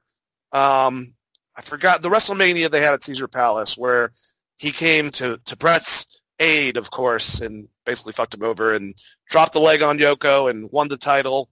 But the same ring gear, and won the match. Everyone went crazy, and we'll be going against Jacob Fatu for that MLW championship. And he's, I believe, putting his title on the line. So the next one will be a two double champion, basically, and I think Hammerstone's going to get that. But I'm a huge Alexander Hammerstone mark. I've talked about him a bunch on here, so I was happy to see him. He's becoming a huge babyface, and honestly, Chris, I know this is going to sound crazy, but I think that there's certain people that are meant for WWE, and I actually think that Hammerstone is one of them. And as many times as he's proven me wrong, I don't know how Vince would be able to fuck him up. I just think that he needs, I don't know if you saw the Battle Riot, but I think he needs to tone back a bit on some of the Hulk Hoganisms. It's cool for this. Like, he dropped the leg drop. He was Hammerstoning up and did like that whole entire thing where he points the finger and shit. But past that, don't be that on the nose about it, especially if he goes somewhere like an NXT to a WWE. I think he can be by himself a huge superstar for future promotion down the line. But unlike with a lot of people, I don't know if I really want to see Hammerstone show up at AEW eventually. I think I'd love to see him on Raw and SmackDown. I think he's built for that. But did you get a chance to watch Battle Riot at all? I did not, but I did see the colorful costume that you sent me of Alexander Hammerstone with the red and yellow flying in full force. So, I mean, if that's what he's going for, they're going to have that cross-up anyways with WWE, right? So maybe they do something interesting with it. Well, regardless, I'm happy that, he won the thing, and I hope for him to get his first World Heavyweight Championship. Should be interesting. What title does Fatu hold now? He was the MLW World Championship. Okay, so they're good. Okay, so that makes sense. It's going to be the two of them, both titles on the line, the Openweight Champion and the World Heavyweight Champion. That is going to be a very 80s matchup. As far as... yeah. That should be fun, though. I like Alexander Hammerstone a lot, so I'm not trying to... I'm not putting him down or anything. I just didn't have a chance to watch that particular MLW event, unfortunately. But I'm going to go check it back out for sure now that I know that he's doing Hogan spots for real, because I know he got the comparison before, but I don't remember him necessarily, doing a, let's say, a side back body drop into a leg drop. I mean, if he's doing that whole thing, then this might be something I need to see. Yeah, watch the last 20 minutes. I think the rest of it you can go without watching, because they literally fill the ring with 20 people before they start eliminating people. So it gets a little bit monotonous. It is funny because Filthy Tom Lawler gets eliminated and then comes back as La Parka, LA Park, dressed up, and he gets eliminated again, takes off the mask, and he's like, God dang it! So Filthy Tom, who won last year, thrown out twice. He's the never openweight champion. Come get at him, I guess. Yeah. Oh, man, but Fatu and Hammerstone, two of Jim Cornette's favorites that he probably does not want to go to AEW. Just kidding. Well, I mean, they both would be perfect for WWE to some extent. They would. So I could Werewolf, Hammer Time. Yeah, man. I think they both would be fucking great for it. So there's just certain people that seem like they're more for the sports entertainment. And don't get me wrong, AEW is very sports entertainment, but it's definitely, I think, more pro wrestling, if that makes sense. There's something about both Fatu, like you said, they just have an old school 80s feel to them, meant for the WWE, I feel like. And I'll flip it to some extent with some people that are in AEW. Like Wardlow, to me, seems more like a WWE guy, where he could be a huge guy that can hit some huge moves and work with these smaller guys, like, say, a Seth Rollins, where the matches would be really, really great. He's a guy you could potentially build around. If his promos aren't bad, we haven't gotten enough of his promos, but there's guys like that too. Same thing with Will Hobbs, where I think that AEW maybe is underutilizing them. So I think it goes both ways, but yeah, for sure. Yep. But another big change that happened this weekend was at Game Changer Wrestling. We had the match Jesus Christ. Between Matt Cardona and the former GCW champion, Nick Gage, before Nick Gage's match against Chris Jericho, he put his title against Matt Cardona, who basically had a mask on and pretended that he was Jon Moxley only to, give him a double arm DDT and reveal himself as Matt Cardona at the previous GCW show. So this was getting built. Two of them. Audience hates Matt Cardona. He represents basically the WWE to them. He's got a great physique. He's old school WWE, loves their product when he was a kid. I mean, he collects fucking action figures. The perfect person to be the heel to this fucking weird-ass audience. And they had their match in a ballroom that's probably now covered in blood. I don't know if they were able to take all the stains out of the carpet, but the match was just brutal for a death match. And Nick Gage carved Matt Cardona up. They fought in the audience, back in the ring. He sliced them all to hell. Matt Cardona's doing a great job selling at one part, even like pretending to cry, which was great. Maybe he actually was crying. I don't know, because he got fucked up. Just the photos of the aftermath was ridiculous. But, of course, what everyone's talking about, Nick Gage, betrayed by one of his buddies, set up, and then Matt Cardona took advantage of it, got the win, and won the GCW championship. The audience went apeshit and were pissed. They were throwing 16-ounce cans of beer with beer fully in it. Someone actually took Nick Gage's pizza cutter that had fallen to the ground and thrown it at Matt Cardona. He also said in an interview that they were sending death threats towards him and Chelsea Green, his girlfriend. This is a fucking wild bunch. And Matt has said on Busted Open he will not be defending this title in a death match. So he really is trying to piss off those fans by proclaiming that they have to wrestle him in a pro wrestling match in order to get that title. So, I mean, Matt Cardona, outside of the death threats, Chris, and, the way that we almost started a mini riot with the audience before they got him the fuck out of there, taking being a heel to that audience, I would say in strides. Jesus Christ. I don't even know what to say else to this. I mean, he's absolutely great as a heel for this audience. I'm more confused on the audience, more than anything else. Like, what has Zack Ryder done to piss anyone off? I'm trying to think. Like, there has to be something, right? He pissed in their Cheerios. I don't even know if it's Cheerios. He's just the WWE guy, so they just immediately hate him. That's pretty much. That's what we're going for. I mean, GCW should be happy that a WWE guy showed up on their show.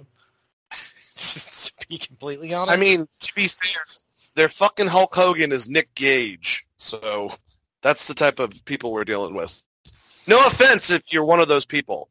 I think I've seen you by the bowling alley, by the mall, with the trailer park next to it. Were they hanging out with Marty Jannetty? Because he's got some stories to tell about bowling alleys. No. All kidding aside, I mean, I totally get it from this fan base. They want the hardcore. I mean, it's the same thing as when Mick Foley went anti-hardcore, Tommy Dreamer went anti-hardcore. That's what Zack Ryder or Matt Cardona's character represents is, hey, I'm a huge WWE fanboy. I have been my entire life. I worked there. He's great for what that was. I was surprised that he took as much as he did in that match as someone that doesn't really need it, probably. But he really went full send in on it.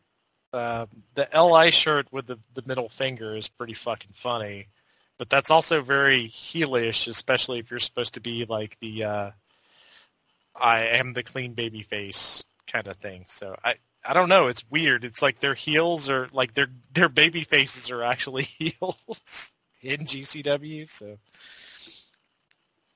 it was crazy. The pictures of that Chelsea posted when he woke up the next day in the I guess the hotel room or their room or whatever it was of the blood-stained sheets. It was like, yeah, well, like, that's Nick Gage match. Yeah, she couldn't be happy with that, though, having to clean up all that shit. Like, Jesus Christ. Didn't Matt say I felt really bad for the maids? Like, ugh. I like that Matt Cardona open. He got sliced open many times. I like that Matt Cardona did this, but when Nick Gage wrestled Brian Alvarez, he's like, I ain't doing none of that shit, and then didn't do any of that shit. Somehow. So I don't understand how that works. David Arquette, yes, get murdered. Matt Cardona, yes, get murdered. Brian Alvarez, nah, dude. I think it has to do with Filthy Tom being his partner, Dan. Yeah, man. Probably has a lot to do with it, but I love the picture because this was true. It was Monday, and the biggest news in wrestling was involved with, Bryan Danielson signing with AEW and CM Punk, and then this stuff about Matt Cardona, and they had a picture of them in the ring, all with their titles. I'm pretty sure Matt Cardona had the internet belt, but all raising them together. Like, who knew we'd be talking about the three of them outside of WWE today? So, I love what Matt Cardona's doing. Do whatever you want. Him and EC3 seem like they're having fun. They're just reinventing themselves, going from promotion to promotion, and doing what the fuck they want. So, I'm down for it, man. Yeah, and I'm pretty sure Matt Cardona has surpassed just on podcast views alone and that shit. He's probably making more money than he was making WWE to begin with. So at that point, do whatever the hell you want to do. I mean, make your money, but at the same time, like, hey, you want to go be a heel in GCW? Why the hell not? Do you, dude. I like Matt Cardona a lot, and I actually like the Major Figures podcast a lot, too. They're fun, even though I'm not a hardcore collector. For action figures, it's always a fun listen, regardless. All right, before we go into a little bit of reviewing the two shows, I also wanted to say, hey, man, especially since people are talking about him in the wrestling industry, Kurt Angle, Ric Flair, sending their praise, I want to give Gable Steveson another nod. He's competing in the Olympics for wrestling. It started today, and it's all over the fucking place due to the fact that it's in Japan.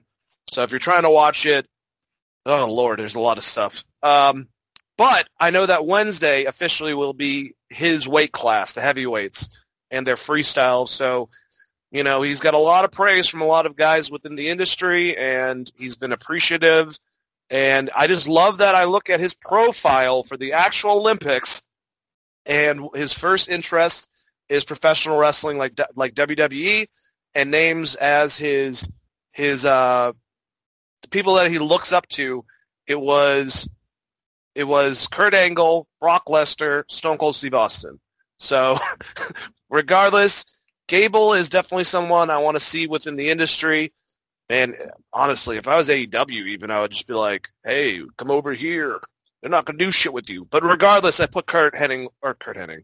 That'd be awesome, but unfortunately, both Minnesota boys. But I would actually probably put Kurt Angle as a manager. I think would be a good idea for him. But here's to Gable and getting that gold medal for the U.S. in heavyweight.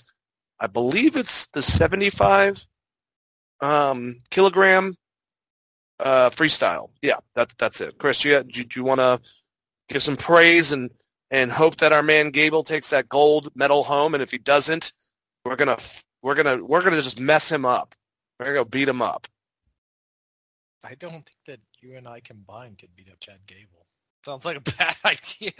Well, Gable Steveson, not Chad Gable, but yes. Either or. No, I'm kidding. In general, I think we'd probably get twisted into little tiny pretzels. He's a huge dude, man. He's almost as big as Brock Lesnar. Like, he's a massive man. They have a very tough... Amateur wrestling is very, very tough this year. I don't know. It'll be interesting to watch for sure. I sent you earlier some stuff from, I guess it was... That was awesome. The lightweight or the middleweight where he hit like I don't even know what rotating sidewalk slam. I don't even know what you would call it. You just have to see it. It was absolutely phenomenal. These cats they're different than when Kurt Angle was there. Kurt Angle's been great, and it's good to see because he was it wasn't that many years ago that they were trying to get rid of amateur wrestling in the Olympics in general. Yep. And he was one of the people that was like Save Pro Wrestling. I think he was still in Impact at the time. He even had shirts and stuff that said, Save, not pro wrestling, but amateur wrestling. So it's cool to see that it's become such a thing, like especially looking on Twitter and seeing these cats hit the kind of moves they hit now. It's nuts. But then also skateboarding is a sport now, so maybe the world's changing for the better. Let's hope, for sure. And if you guys want to see a really funny promo that Ric Flair cut, go to Gable Stevenson's Twitter page because, it's Ric Flair, 45 seconds, him with sunglasses on, praising Gable and telling him he's going to kick everyone's ass, basically. So just some good shit. But do you think he's going to hit the figure four on anyone? That's the real question. I don't know. He's so inspired. He said he takes all this very seriously because he's known for doing a backflip after he wins. He just runs and does a backflip, like perfectly in the air. But I even think they said he's going to tone down that. But that would still be awesome if he broke out the figure four to make the person tap out. Or gives them an angle slam followed by an ankle lock. I guess we'll see in the near future. Yep. I did watch. How much of the Olympics have you watched? Because I watched the swim medley last night, which is crazy. It's like backstroke and then I guess it's breaststroke where you look like a dolphin, and then normal swimming. And America won. I was pretty hyped about that. But I just watched a little bit of the basketball, and then I caught a little bit of the gymnastics. But yeah, my main and skateboarding. I watched some of the highlights of that. I felt bad for Tony Hawk though, because he was like really excited and happy that skateboarding's in the Olympics, and the whole entire time I'm like, you should have a gold medal since you were fucking killing it for years, and they didn't even take that seriously. It's like, oh, it's stupid. It's the same fucking thing as snowboarding, just on the fucking whatever. So are they even doing like a vert? So are they doing a vert skate though? Because I mean that's what Tony was known for, and all that I saw was skate and park for male and female, which I'm assuming. I don't even know how they separate these, but park was they had built a full-on skate park, and a 13-year-old kid from Japan wanted. I can't remember his name right now. He's absolutely fucking incredible. Nigel Houston let us down for America, finishing like 20th or something. Son of a bitch.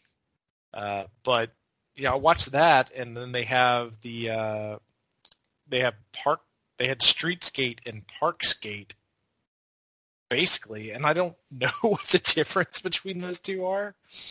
I would because the next game's vert is vert. So like if you hear the name Bob Burnquist or Tony Hawk, back in the day when I was watching this stuff actively, you're like, okay, so that's the vert skate. If you heard like, Bucky Lasek or something, you're like, okay, that's street. But I don't know, man. Maybe I'm just too old for skateboarding.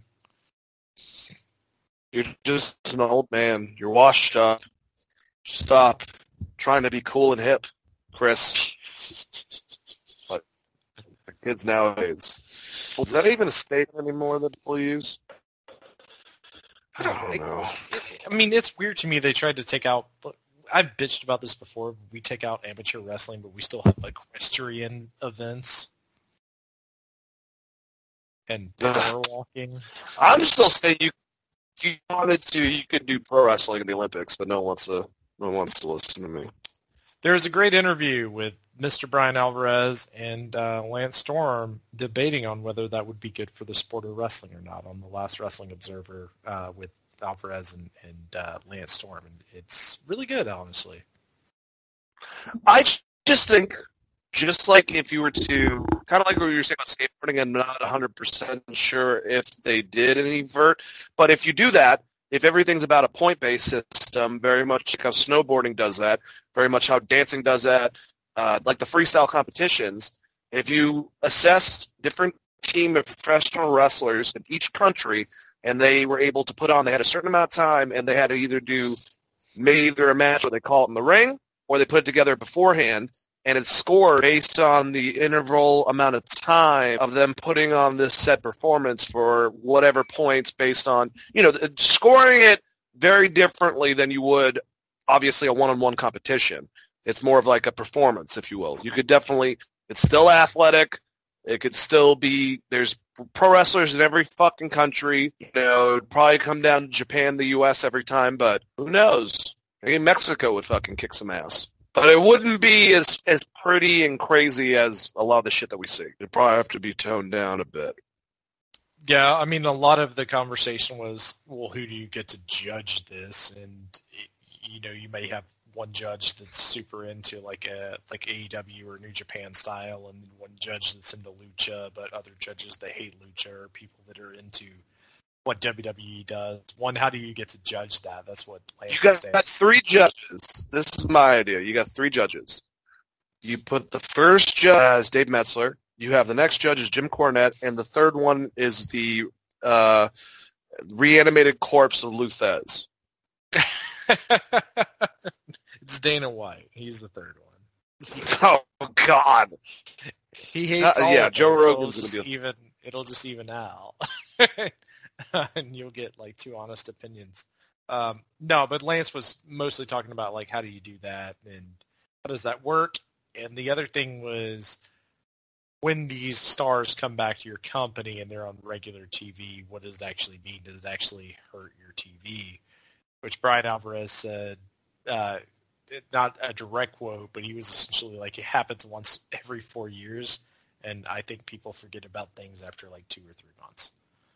So he was like, if you were to get that gold medal, you probably get a boost. Yeah, I think that was his point. Is now where it would become more of a problem. They kind of talked about this as well, is if you started doing it every 6 months or every 3 to 6 months, because you have to stay active to be part of the Olympics the next 4 years or whatever. Then it becomes like this thing where how do you watch?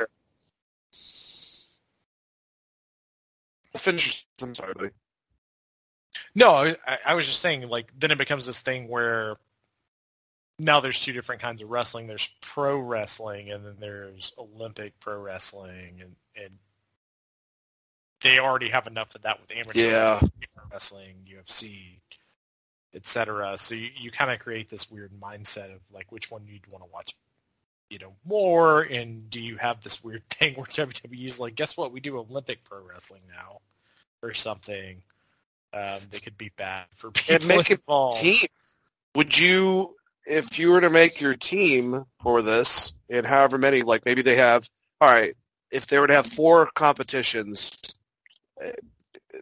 you would have calling it all in the ring between 2 people, maybe one where they figure out all the spots ahead of time, and then you do a tag one, and maybe a women's competition too for the same concept. So that would be 5. Who would you have as part of your team, and would WWE and AEW allow their superstars to join an Olympic team for pro wrestling, even if they're working together, even though they're different companies? It's interesting. It's very interesting. Yeah, I mean, but it would overshadow the Olympics. I mean, the freestyle wrestling. Pro wrestling looks cool. I mean, it's more exciting usually. Yeah, I mean, you get this, but the other thing is, like, you have people in the same kind, like, wouldn't you want, like, Kenny Omega versus, like, if we're doing Canada, Kevin Owens, or Sami Zayn, because those would be my next 2 picks from Canada outside of Kenny Omega. Yeah. In Japan, all their fucking talent, they already treat it like it's a fucking Olympic sport. They're a little easier because it actually might be more Canada versus Japan at the end of it. I mean, U.S. got good. U.S. has a lot of great talent as well, but I mean, like, when you're picking your Olympic team, say, like, we're going to pick 2 people to have a match, do you do Kenny Omega versus, like, someone random from Canada, or do you pick the safe? To me, if I'm trying to win a gold medal, I pick the safe bet, and I'm just like Kevin Owens versus Sami Zayn. That's where we're going on that one. But you get what I'm saying. Then it gets weird, and then like, do you do cross? Like, if you're AEW, do you want to let Kenny Omega wrestle in the Olympics if he has to go against someone someone that's in a different company? It's just one of those weird things. I think it's a great idea. Be a lot of fun to watch. I just don't ever foresee it happening, unfortunately. Me neither. But I think Kenny would be like, Tony, I'm going to join the Olympic team, and I don't even care if you don't want me to, because I'm going to beat everyone, because I am the greatest wrestler in the world, the best bout machine. And that's what he'd say to Tony, and Tony would be like, all right, I can see what you're saying, so I'll let you do it. That's how it would be. And then Samoa Joe and AJ Styles decide they're going to end their career on a gold medal run, and they have one of the best matches of all time as Americans. Exactly. It's just one of those weird things. You're talking every 4 years. I just don't ever see it happening. Well, every 8 years, actually, because every 4 years you go winter, then summer, then winter, then summer. So it's every 8 years for each summer games, which is where they have the wrestling thing. So it's a long time period. No, I thought it's 2 and 2. So in 2 years, it'll be the winter games, and then the next 2 years, it'd be the summer games again. It's split 2 and 2. Are you sure? Pretty sure, because of hockey. I don't know, man. So the winter games will be in China in 2020. Well, it's supposed to be 2022, but it might be 2023 just because of COVID and the fact that the Tokyo games technically were supposed to be 2020. So it's thrown off a little now, but yeah, I'm pretty sure that's the format of it. All right. Well, anyways, do you want to talk about AEW? Sure. I want to talk about Emo Daddy Sting. What's he up to? Emo Daddy Sting. Well, before we get to that, I think this is a good sum up from whoever wrote this on The Observer for this match, because I found this AEW Dynamite to be awesome. I thought it was well paced. I thought it was a little bit for everyone. I feel like they're getting their stride. They're taking into account some things that people have said about them, whether it be aside from Rick Knox, paying attention as a referee and not burying them. Jim Ross has been more lively, I think, on announcing. I think he had a great night. The first match was Kenny Omega, Matt Jackson, Nick Jackson, Doc Gallows, and Carl Anderson against Hangman Page, Evil Uno, Stu Grayson, John Silver, and Alex Reynolds in an elimination tag. The stipulation was, I believe presented 2 weeks before that if Adam Page and the members of the Dark Order won, that the Dark Order members of Evil Uno and Stu Grayson, who were next in line for a title shot, would receive their title shot. If they lost, they wouldn't get it, as well as Adam Page. If he won, since he was, the number one contender, he would get his match with Kenny Omega. If they lost, they wouldn't get it. And what they said was this was a fantastic match, but I'm baffled by the booking. And I kind of get that. At one point, Evil Order member, or Dark Order member, Stu Grayson, he took a fucking nasty spill. He went outside for a jump. No one caught him, and he basically just fell on his head. And I don't know if this part where him and Luke Gallows were kind of battling in the audience, although he did another gnarly jump, shortly after that. But if they got counted out on purpose or if that was kind of getting him out of the match. But just a fun match, action-packed, and the Elite won. So a lot of people are wondering if that's because of the people that are coming in, whether it be a Daniel Bryan or a CM Punk, or is Hangman Page going to have to do some more stuff to get that title shot? It's kind of confusing, but since he lost, he doesn't get the title shot, even though he's the number one contender. And Uno and Stu Grayson don't get their tag team title shots. I didn't see the ending going down the way it did. What do you think, Chris?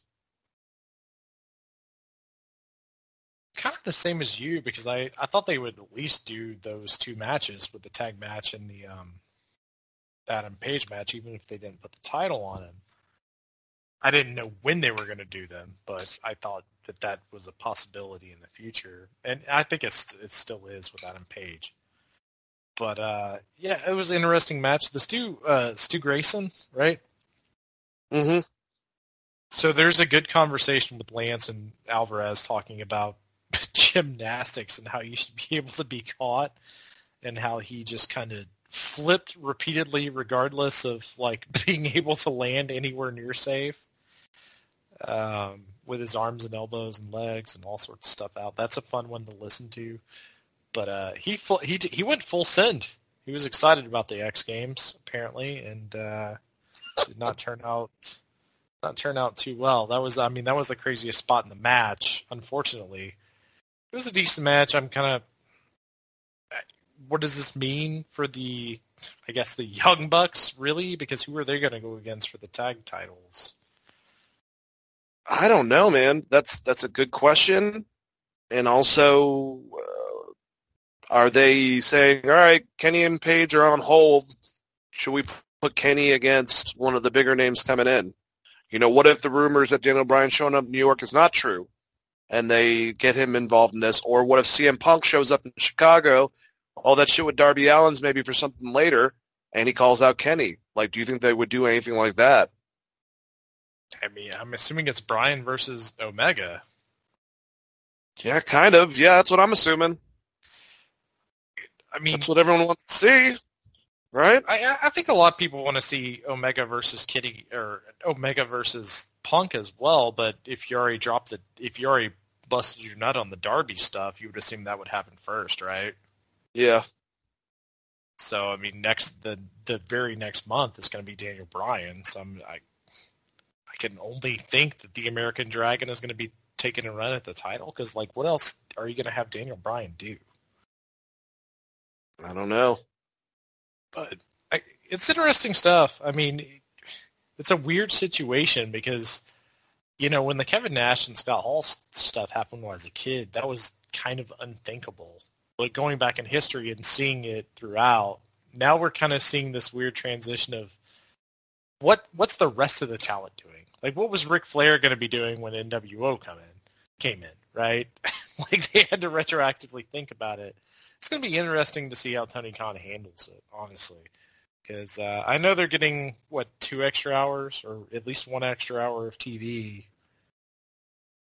Still not a whole lot if you're getting Aleister, Bray, CM Punk, Daniel Bryan, plus you already have the Pinnacle and Inner Circle, and you got to get the women on TV.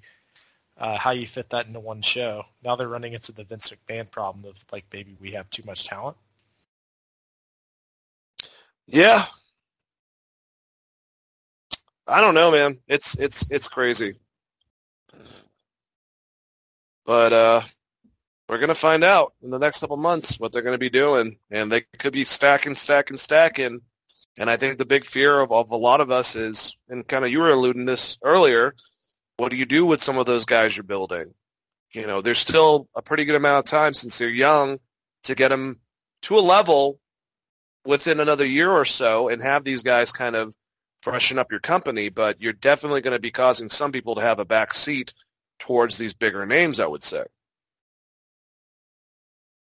Well, let's talk about someone that's like middle-aged, like Miro, right?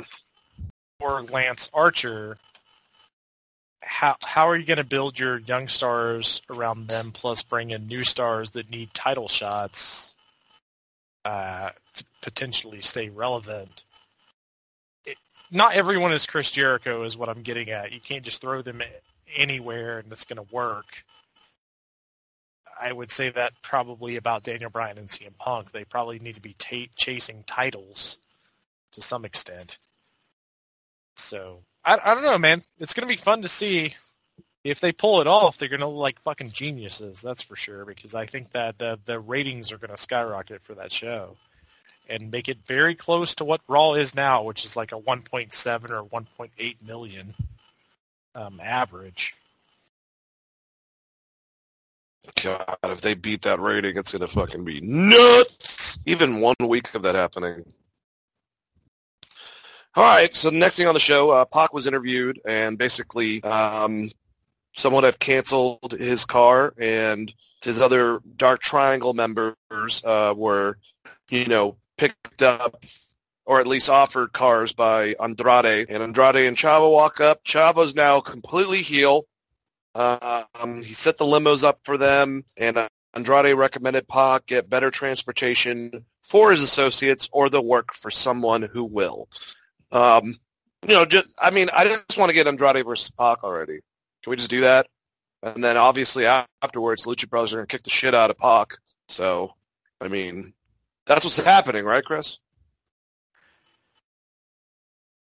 Yeah, I'm assuming so. That's what I had going in, because I feel like they need the brother, like Penta and Phoenix, to be with Andrade leading into Triple Mania, unless they do something absolutely nuts in the next few months. Or in the when next is that? And it's coming up. So I'm assuming that's where they have to get. But I don't know. This was fine. It wasn't good or bad. I don't know. You could just have Andrade beat people. That's also an option. Like maybe have him beat Jungle Boy. Dude, so they would have to get that done. Triple Mania is on the 14th. So it's not this next weekend, but the weekend after that on Saturday. They haven't mentioned anything about Andrade and Kenny on the television. Should they even mention that? I mean, you have to, because the match is going to... that's what the match is supposed to be, unless they're not going to do that match. That would be weird. I guess they didn't really acknowledge that much of the Impact Championship matches on their program, but AAA, it seems like you'd want to do that. Especially since they've had the fucking Mega Championship on Kenny for a year and a half now? It's not only that, but it's also Andrade, who's one of your big stars. Yeah, absolutely. That's interesting. You're in a weird spot. Fucking Ric Flair shows up in Mexico, wasted off tequila inside of Andrade, and at some point knocks out Don Callis and puts him in a figure four while Andrade beats Kenny for the Mega Championship. There you go, book it. You don't have to do the tequila, but it just makes sense because it's Ric Flair. Yep. All right, let's keep on going. I love how you're like, yep. All right, Ricky Starks. He had a big celebration, and there was a whole New Orleans band, and everyone was having a great time. Cage came out and destroyed all of it, and they get the fuck out of there. Obviously, this is Brian Cage against Ricky, probably for the F the World Championship, if you will. I don't really care. I got to be honest.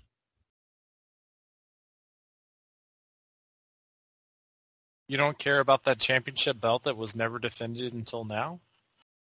Yeah, definitely. Just don't care about it. Doesn't Darby Allin hold that title technically? How many times he beat Brian Cage? 175 times? No, I'm kidding. I don't know. It's weird. But they got to get Cage out of that situation because they see him as a babyface. Yeah.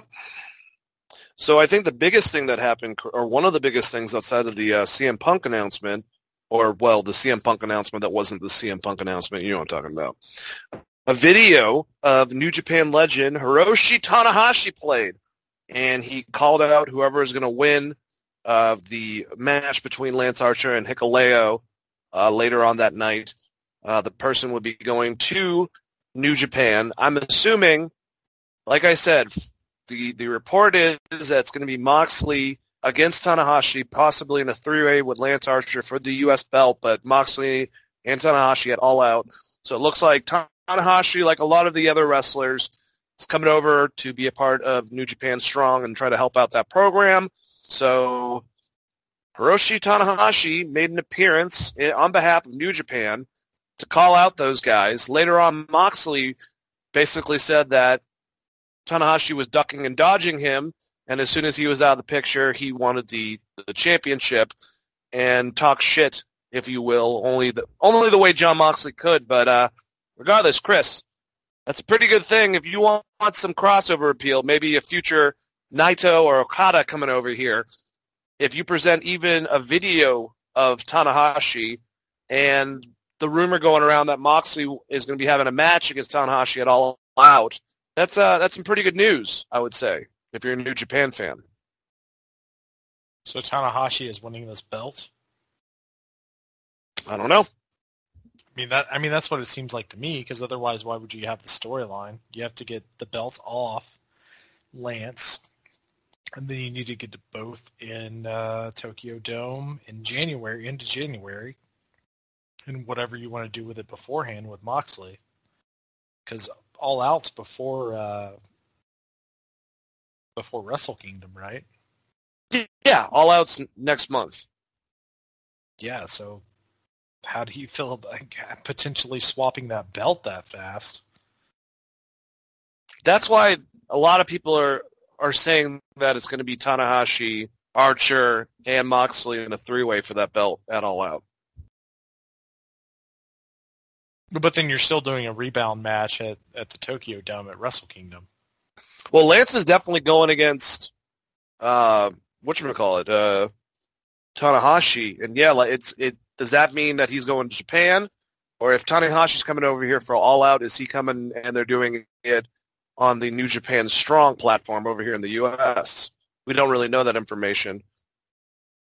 Yeah, I mean, I would think that maybe you have if you're trying to be even kill, maybe Tanahashi wins the title on AEW and then defends against Moxley at Wrestle Kingdom, because they don't have anything for Tanahashi to do, as far as I'm aware, on New Japan. No. I don't know. Do you think Lance Archer versus Tanahashi is a bigger draw? Because, I mean, do you want John Moxley to take another loss? That's the other thing. I don't know. It's a weird one. I could see them doing it in New Japan Strong for like a big match. Here's an idea. So Lance Archer goes to New Japan Strong against Tanahashi for that belt, which is what they were setting up. I'm saying if it's over here. So if it's at New Japan Strong, they have the match.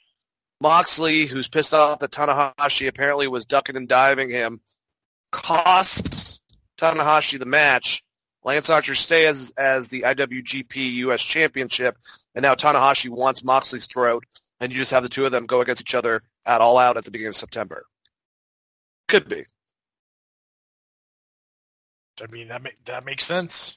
Definitely do that. That one's interesting to me because I could also see them have Tanahashi have a long run with that belt and try to build up New Japan Strong. That's a good point. Like an ace. I mean, I would rather, Ace go for the U.S. belt and fucking Moxley and Tom Lawler fight for the New Japan Strong Openweight Championship, but, I can't always get what I want. But we were talking about the Tanahashi concept and him being on the program itself, cutting a promo against the winner of Hikuleo and Lance Archer, and John Moxley calling him out later on, and the idea of what they're going to do with that. I thought, we all came to some cool concepts, and just regardless, this is big with Tanahashi because, to me, Tanahashi is someone big to have on the program. If we can possibly get, one thing that we're not, it's going to be a minute because he's going to have to establish himself on AEW, but Daniel Bryan, the whole point of him probably working with AEW, one of the upsides was that he could go over to Japan if he wanted to. So if you trade someone like a Daniel Bryan for a short amount of time, it would make sense after Tanahashi comes over here, or possibly, and I'll keep on going back to it, Kazuchika Okada. Especially with, like I said, man, I think that if you have Ric Flair as the person to speak for the two of them, and he comes out with Okada, presents him just for a run, and then you get Ric Flair to do whatever afterwards, but a couple-month run, it's a lot of fun to throw in there, and the fans will go crazy. But let's get past that and talk about... I'm not sure how I felt about this. The thing is, if they have another match, another good solid tag match, and Santana Ortiz get a definitive win over FTR, and this is leading to, the rubber match at the pay-per-view, I could be down, but I thought that FTR kind of abruptly beat Santana and Ortiz, and it was basically their own fault. Wheeler did get hurt in this match. He got sliced open. It looked like a really bad cut. It looked like he got thrown outside and he got caught on something, and it just completely opened up his arm. But yeah, it was just a brainbuster that Ortiz lost from with a clean win from Mr. Dax Harwood. So if this is going to continue and lead to one last tag match in a certain stipulation at All Out coming up in September, I guess I'm okay with it. But just kind of abrupt and weird, another weird way of going about a match. I didn't even think this one was going to be on television, honestly. I thought this was going to definitely be on All Out, but like I said, this is a series of matches that leads up to it. Keep Konnan there for sure. I definitely like seeing him back with Santana and Ortiz. All right, so Britt Baker and Rebel were backstage.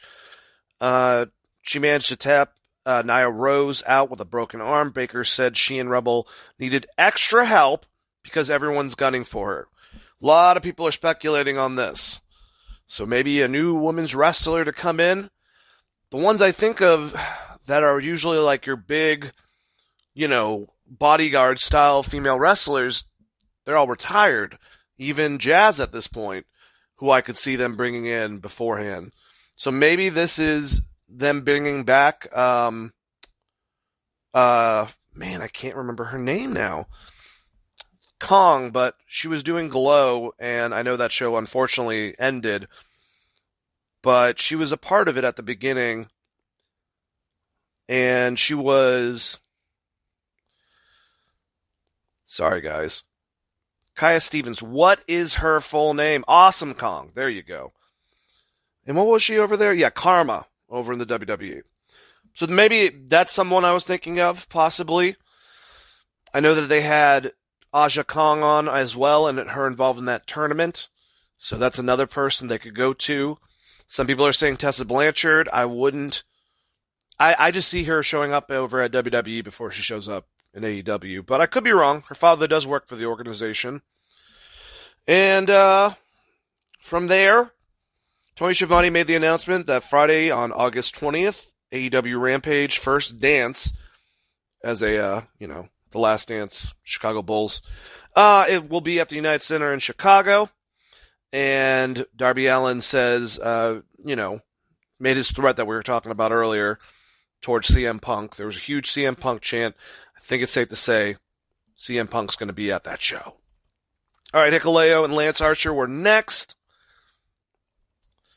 And just a good big guy match, man. I jokingly told Chris that Hikuleo looks like X-Pac and Kevin Nash had a baby, because in the face he kind of looks like X-Pac. He's a younger kid, but it was really cool seeing King Haku there, coming out, getting involved in the match, almost screwing over Lance Archer at some point. And just a fun ending, but with Archer getting the blackout in the center of the ring to win. So he will be going against Tanahashi, like said. Cody was going to make some comments backstage in the, it's not called the gorilla position there, the Dusty position. That's kind of a weird term, now that I think about it. But he was going to get interviewed behind the desk, and Malachi Black showed up, beat the shit out of him, and a couple wrestlers that were trying to break it up before security got there. Knocked the fuck out of Fuego del Sol. Looked like he connected a little bit too much. It was nasty. Miro talked about Lee Johnson challenging him and said he's not worried about him. And he said that he needs two things in his life, a vengeful God and a double-jointed wife. So I thought that was hilarious. And that will be next week against Lee Johnson, where he will surely be destroyed. Christian Cage was with Jurassic Express, going against Angelico with Angelico, Mark Quinn, and Isaiah Cassidy. Matt Hardy was in their corner. And yeah, the Jurassic Express and Christian Cage ended up winning that match. Afterwards, Blade came out, dressed as someone in the audience, revealed himself after knocking out Christian with some brass knuckles. So they're going to keep on going with the brass knuckles. I guess the Butcher, that's his way of ending people. So we had the Nick Gage video package play. and he says he's the deathmatch king. He said Jericho is going to look in the mirror, and no, Nick Gage did what to him, and MDK all day. We had the Varsity Blondes cut a promo on behalf of Julia Hart, who was going against Thunder Rosa, and Thunder Rosa making an announcement that she is officially signed with AEW. They had a match, and Julia Hart did a really good job selling while Thunder Rosa destroyed her and got the Fire Thunder Driver, I should say, for the win. It was announced that next week we're going to have Cody Rhodes against Malachi Black, TNT champion Miro versus Lee Johnson, The Bunny versus Layla Hirsch in an NXT or NWA Women's Championship Eliminator match. The other person will be a part of the pay-per-view, and Christian Cage versus The Blade. We already talked about the Jon Moxley thing, calling himself the Forbidden Door, calling out Tanahashi, definitely setting some stuff up. MJF was on commentary for the match with Chris Jericho going against Nick Gage, and this was one hell of a match. This was brutal, like Matt Cardona, but even more so because this is Chris fucking Jericho. I can't believe what Chris was willing to do throughout the course of this match. It was violent. It was mean. It was ugly. It was a Nick Gage match. It was violent as hell. Did I mention it was violent? Pizza cutter spots. There was light tube spots. Light tubes were sliced on the forehead of Chris Jericho. He did do a thing at the beginning where, Nick Gage had the pizza cutter and he kind of came by him and dashed him with it. And I think Jericho actually bladed his arm, but I could be wrong. Maybe it was that sharp. I don't believe so, because it didn't look like it cut as much when used against Jericho later on in the match. But, I mean, there's no reason to fucking equate it or go into detail of any of that type of stuff that much, because it was a fucking death match. These guys are brutally beating the shit out of each other. There's shards of glass everywhere. At one part, the fucking tech guy helped Nick Gage bring in a huge glass pane and put it in between two chairs and looked like he was about to take Chris Jericho. He puts him underneath the glass and is going to jump through it and elbow drop him. Chris Jericho gets up, knocks into him, and proceeds to hit him 10 times on the top rope, and then do, for the second week in a row, a Frankensteiner to Nick Gage through the fucking glass. It was violent. I mentioned it was violent. So then, at one part, Chris Jericho's, Nick's got the better of him. He's slicing up his forehead, carving him out. Jim Ross, you could just tell, kind of broke, because at one time he's like, oh, this is so much fun. Light tubes, really fun. So it was ridiculous. You have MJF, who has, can say, even though he's much more like the old school person, he was the guy in CZW, very similar to, the guy's always going for the 27 title, but it's actually a great technical wrestler. Drew Gulak. Very similar to him, an anti-hardcore wrestler in CZW, but that's where MJF broke his teeth. So, it makes sense that he'd still be cool with this. And at the end of it, Jericho ended up getting the win.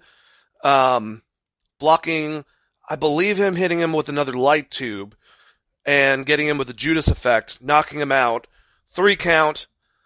The third thing that Jericho has to do, remember, MJF's on the 5th, so he's got 2 more trials. He's gone with Nick Gage in a death match, 1, and before that, beat Shawn Spears, with Shawn Spears having the ability to use a chair in a match. And now he just has to hit a move off the top rope, something he did the last 2 times, against Juventud Guerrera. Now, I'm excited about this. I love Juventud Guerrera, and it has nothing to do with him, but don't you think that you would want to get the Nick Gage thing? I would say to the 3rd spot. Kind of switch these. Have him fight someone out of his past, and then have him have this ridiculous battle for the 4th one to be probably the biggest I'm assuming they're going for. It just seemed out of place. But regardless, Juvi coming in there, I believe he's like 45. He's had some issues, but he's one of the greatest high flyers and one of the most innovative luchadors of all time. One of Chris's old rivals, and it will be good since Chris is busting out some old school moves, including a top rope Frankensteiner, now. So it'll be a fun match. I just think that they should have done the Nick Gage thing the next week. But that's just me. But awesome episode of Dynamite, regardless. And let's go over SmackDown. Cena came out. It is true. He sounds very similar every fucking time, but he's able to captivate the audience, and you like him. He had some back and forth with Baron Corbin, and that was funny stuff. I love having John Cena back. I'm not going to lie. I just really like John Cena. I think that he's really good on the mic. You believe him. He might say the same thing most times. He might have the 5 moves of doom or whatever that every fucking wrestler has, but he's still a lot of fun. And him and Roman should be an awesome match at SummerSlam. That Roman's totally going to win. Rey went against Rey Mysterio with Dominic, went against Jimmy Uso. I thought that Dominic and Jey Uso had a great match the week before. I believe Jey won, but Rey won this one, pinning Jimmy, in about 7 minutes and 38 seconds. Thought it was a good thing. We had Bianca come out, and she was getting shit from both Carmella and Zelina Vega, and got help from the returning Sasha Banks, who later on would turn on her, and will be the person going against her at SummerSlam. Completely down for all of this. Glad they pulled it off like this. I thought it was great. And I think Sasha Banks is best when she's a heel. She was kind of borderline for her build with Bianca and WrestleMania, but this makes sense, and I like where everything's at within the women's title on that side of things, at least. Raw, I don't even fucking know. So, sorry about that, guys. Oh, is that it, basically? Oh, no, that's right. So we had the Roman Reigns Finn Balor contract signing that Adam Pearce and Sonya Deville were in the ring. They were waiting for Finn Balor to come out. What exactly happened? I watched this Friday night, guys. You would think that I would remember this. I'm just trying to remember how Finn Balor got thrown out on accident.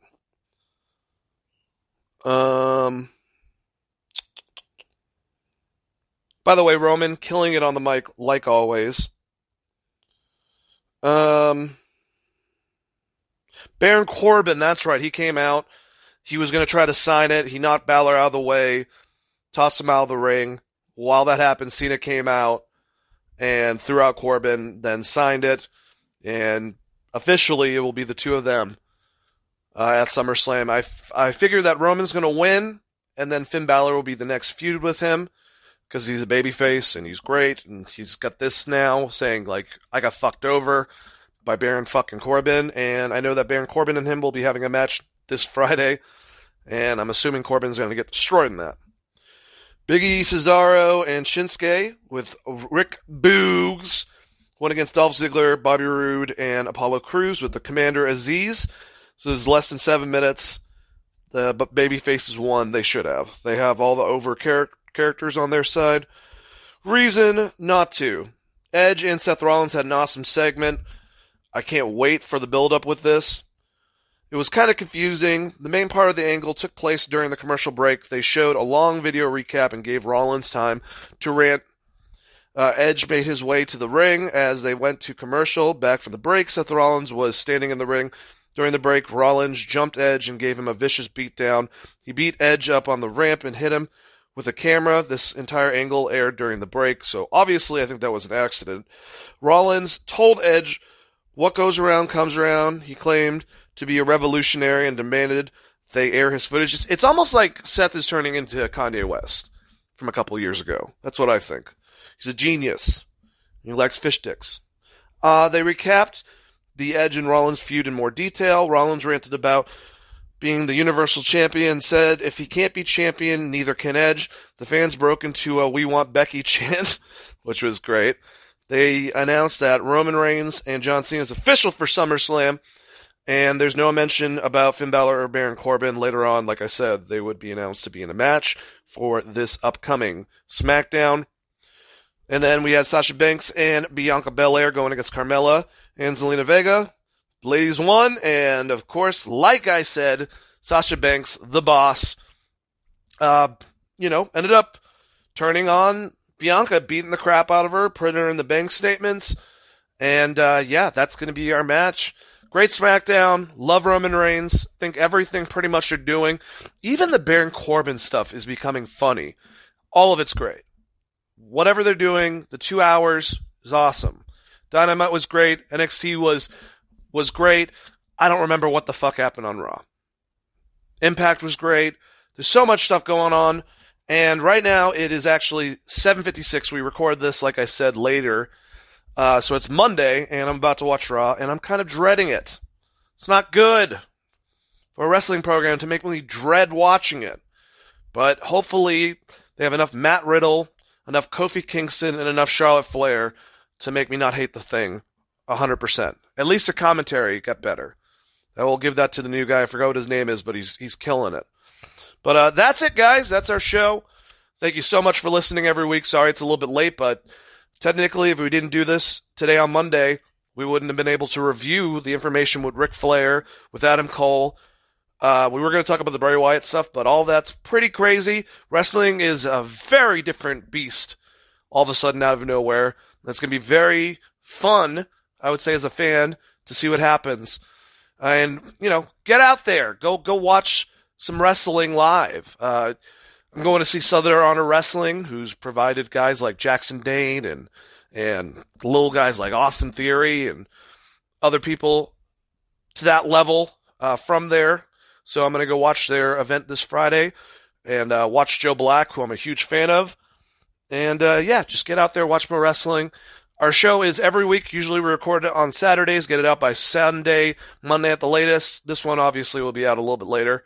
Probably Tuesday or Wednesday. You guys are listening to us if you're listening to it first. But listen to us every week. We usually do about a 3-hour show. We break down wrestling. And all of our old listeners, thank you guys so much. You guys can find Wrestling Geeks Alliance on various places. Just search Wrestling Geeks Alliance on Google, I would say. But we're on iTunes. We're on Stitcher. We're on Spotify. We're on SoundCloud. We're on all those devices. Just search Wrestling Geeks Alliance. So you guys have a great evening. Find me at DaneAlves42 on Twitter and DaneAlves on Facebook. Message me. We'll have a conversation. And you guys have a great night. Let the Wrestling Geeks Alliance be with you. And peace out.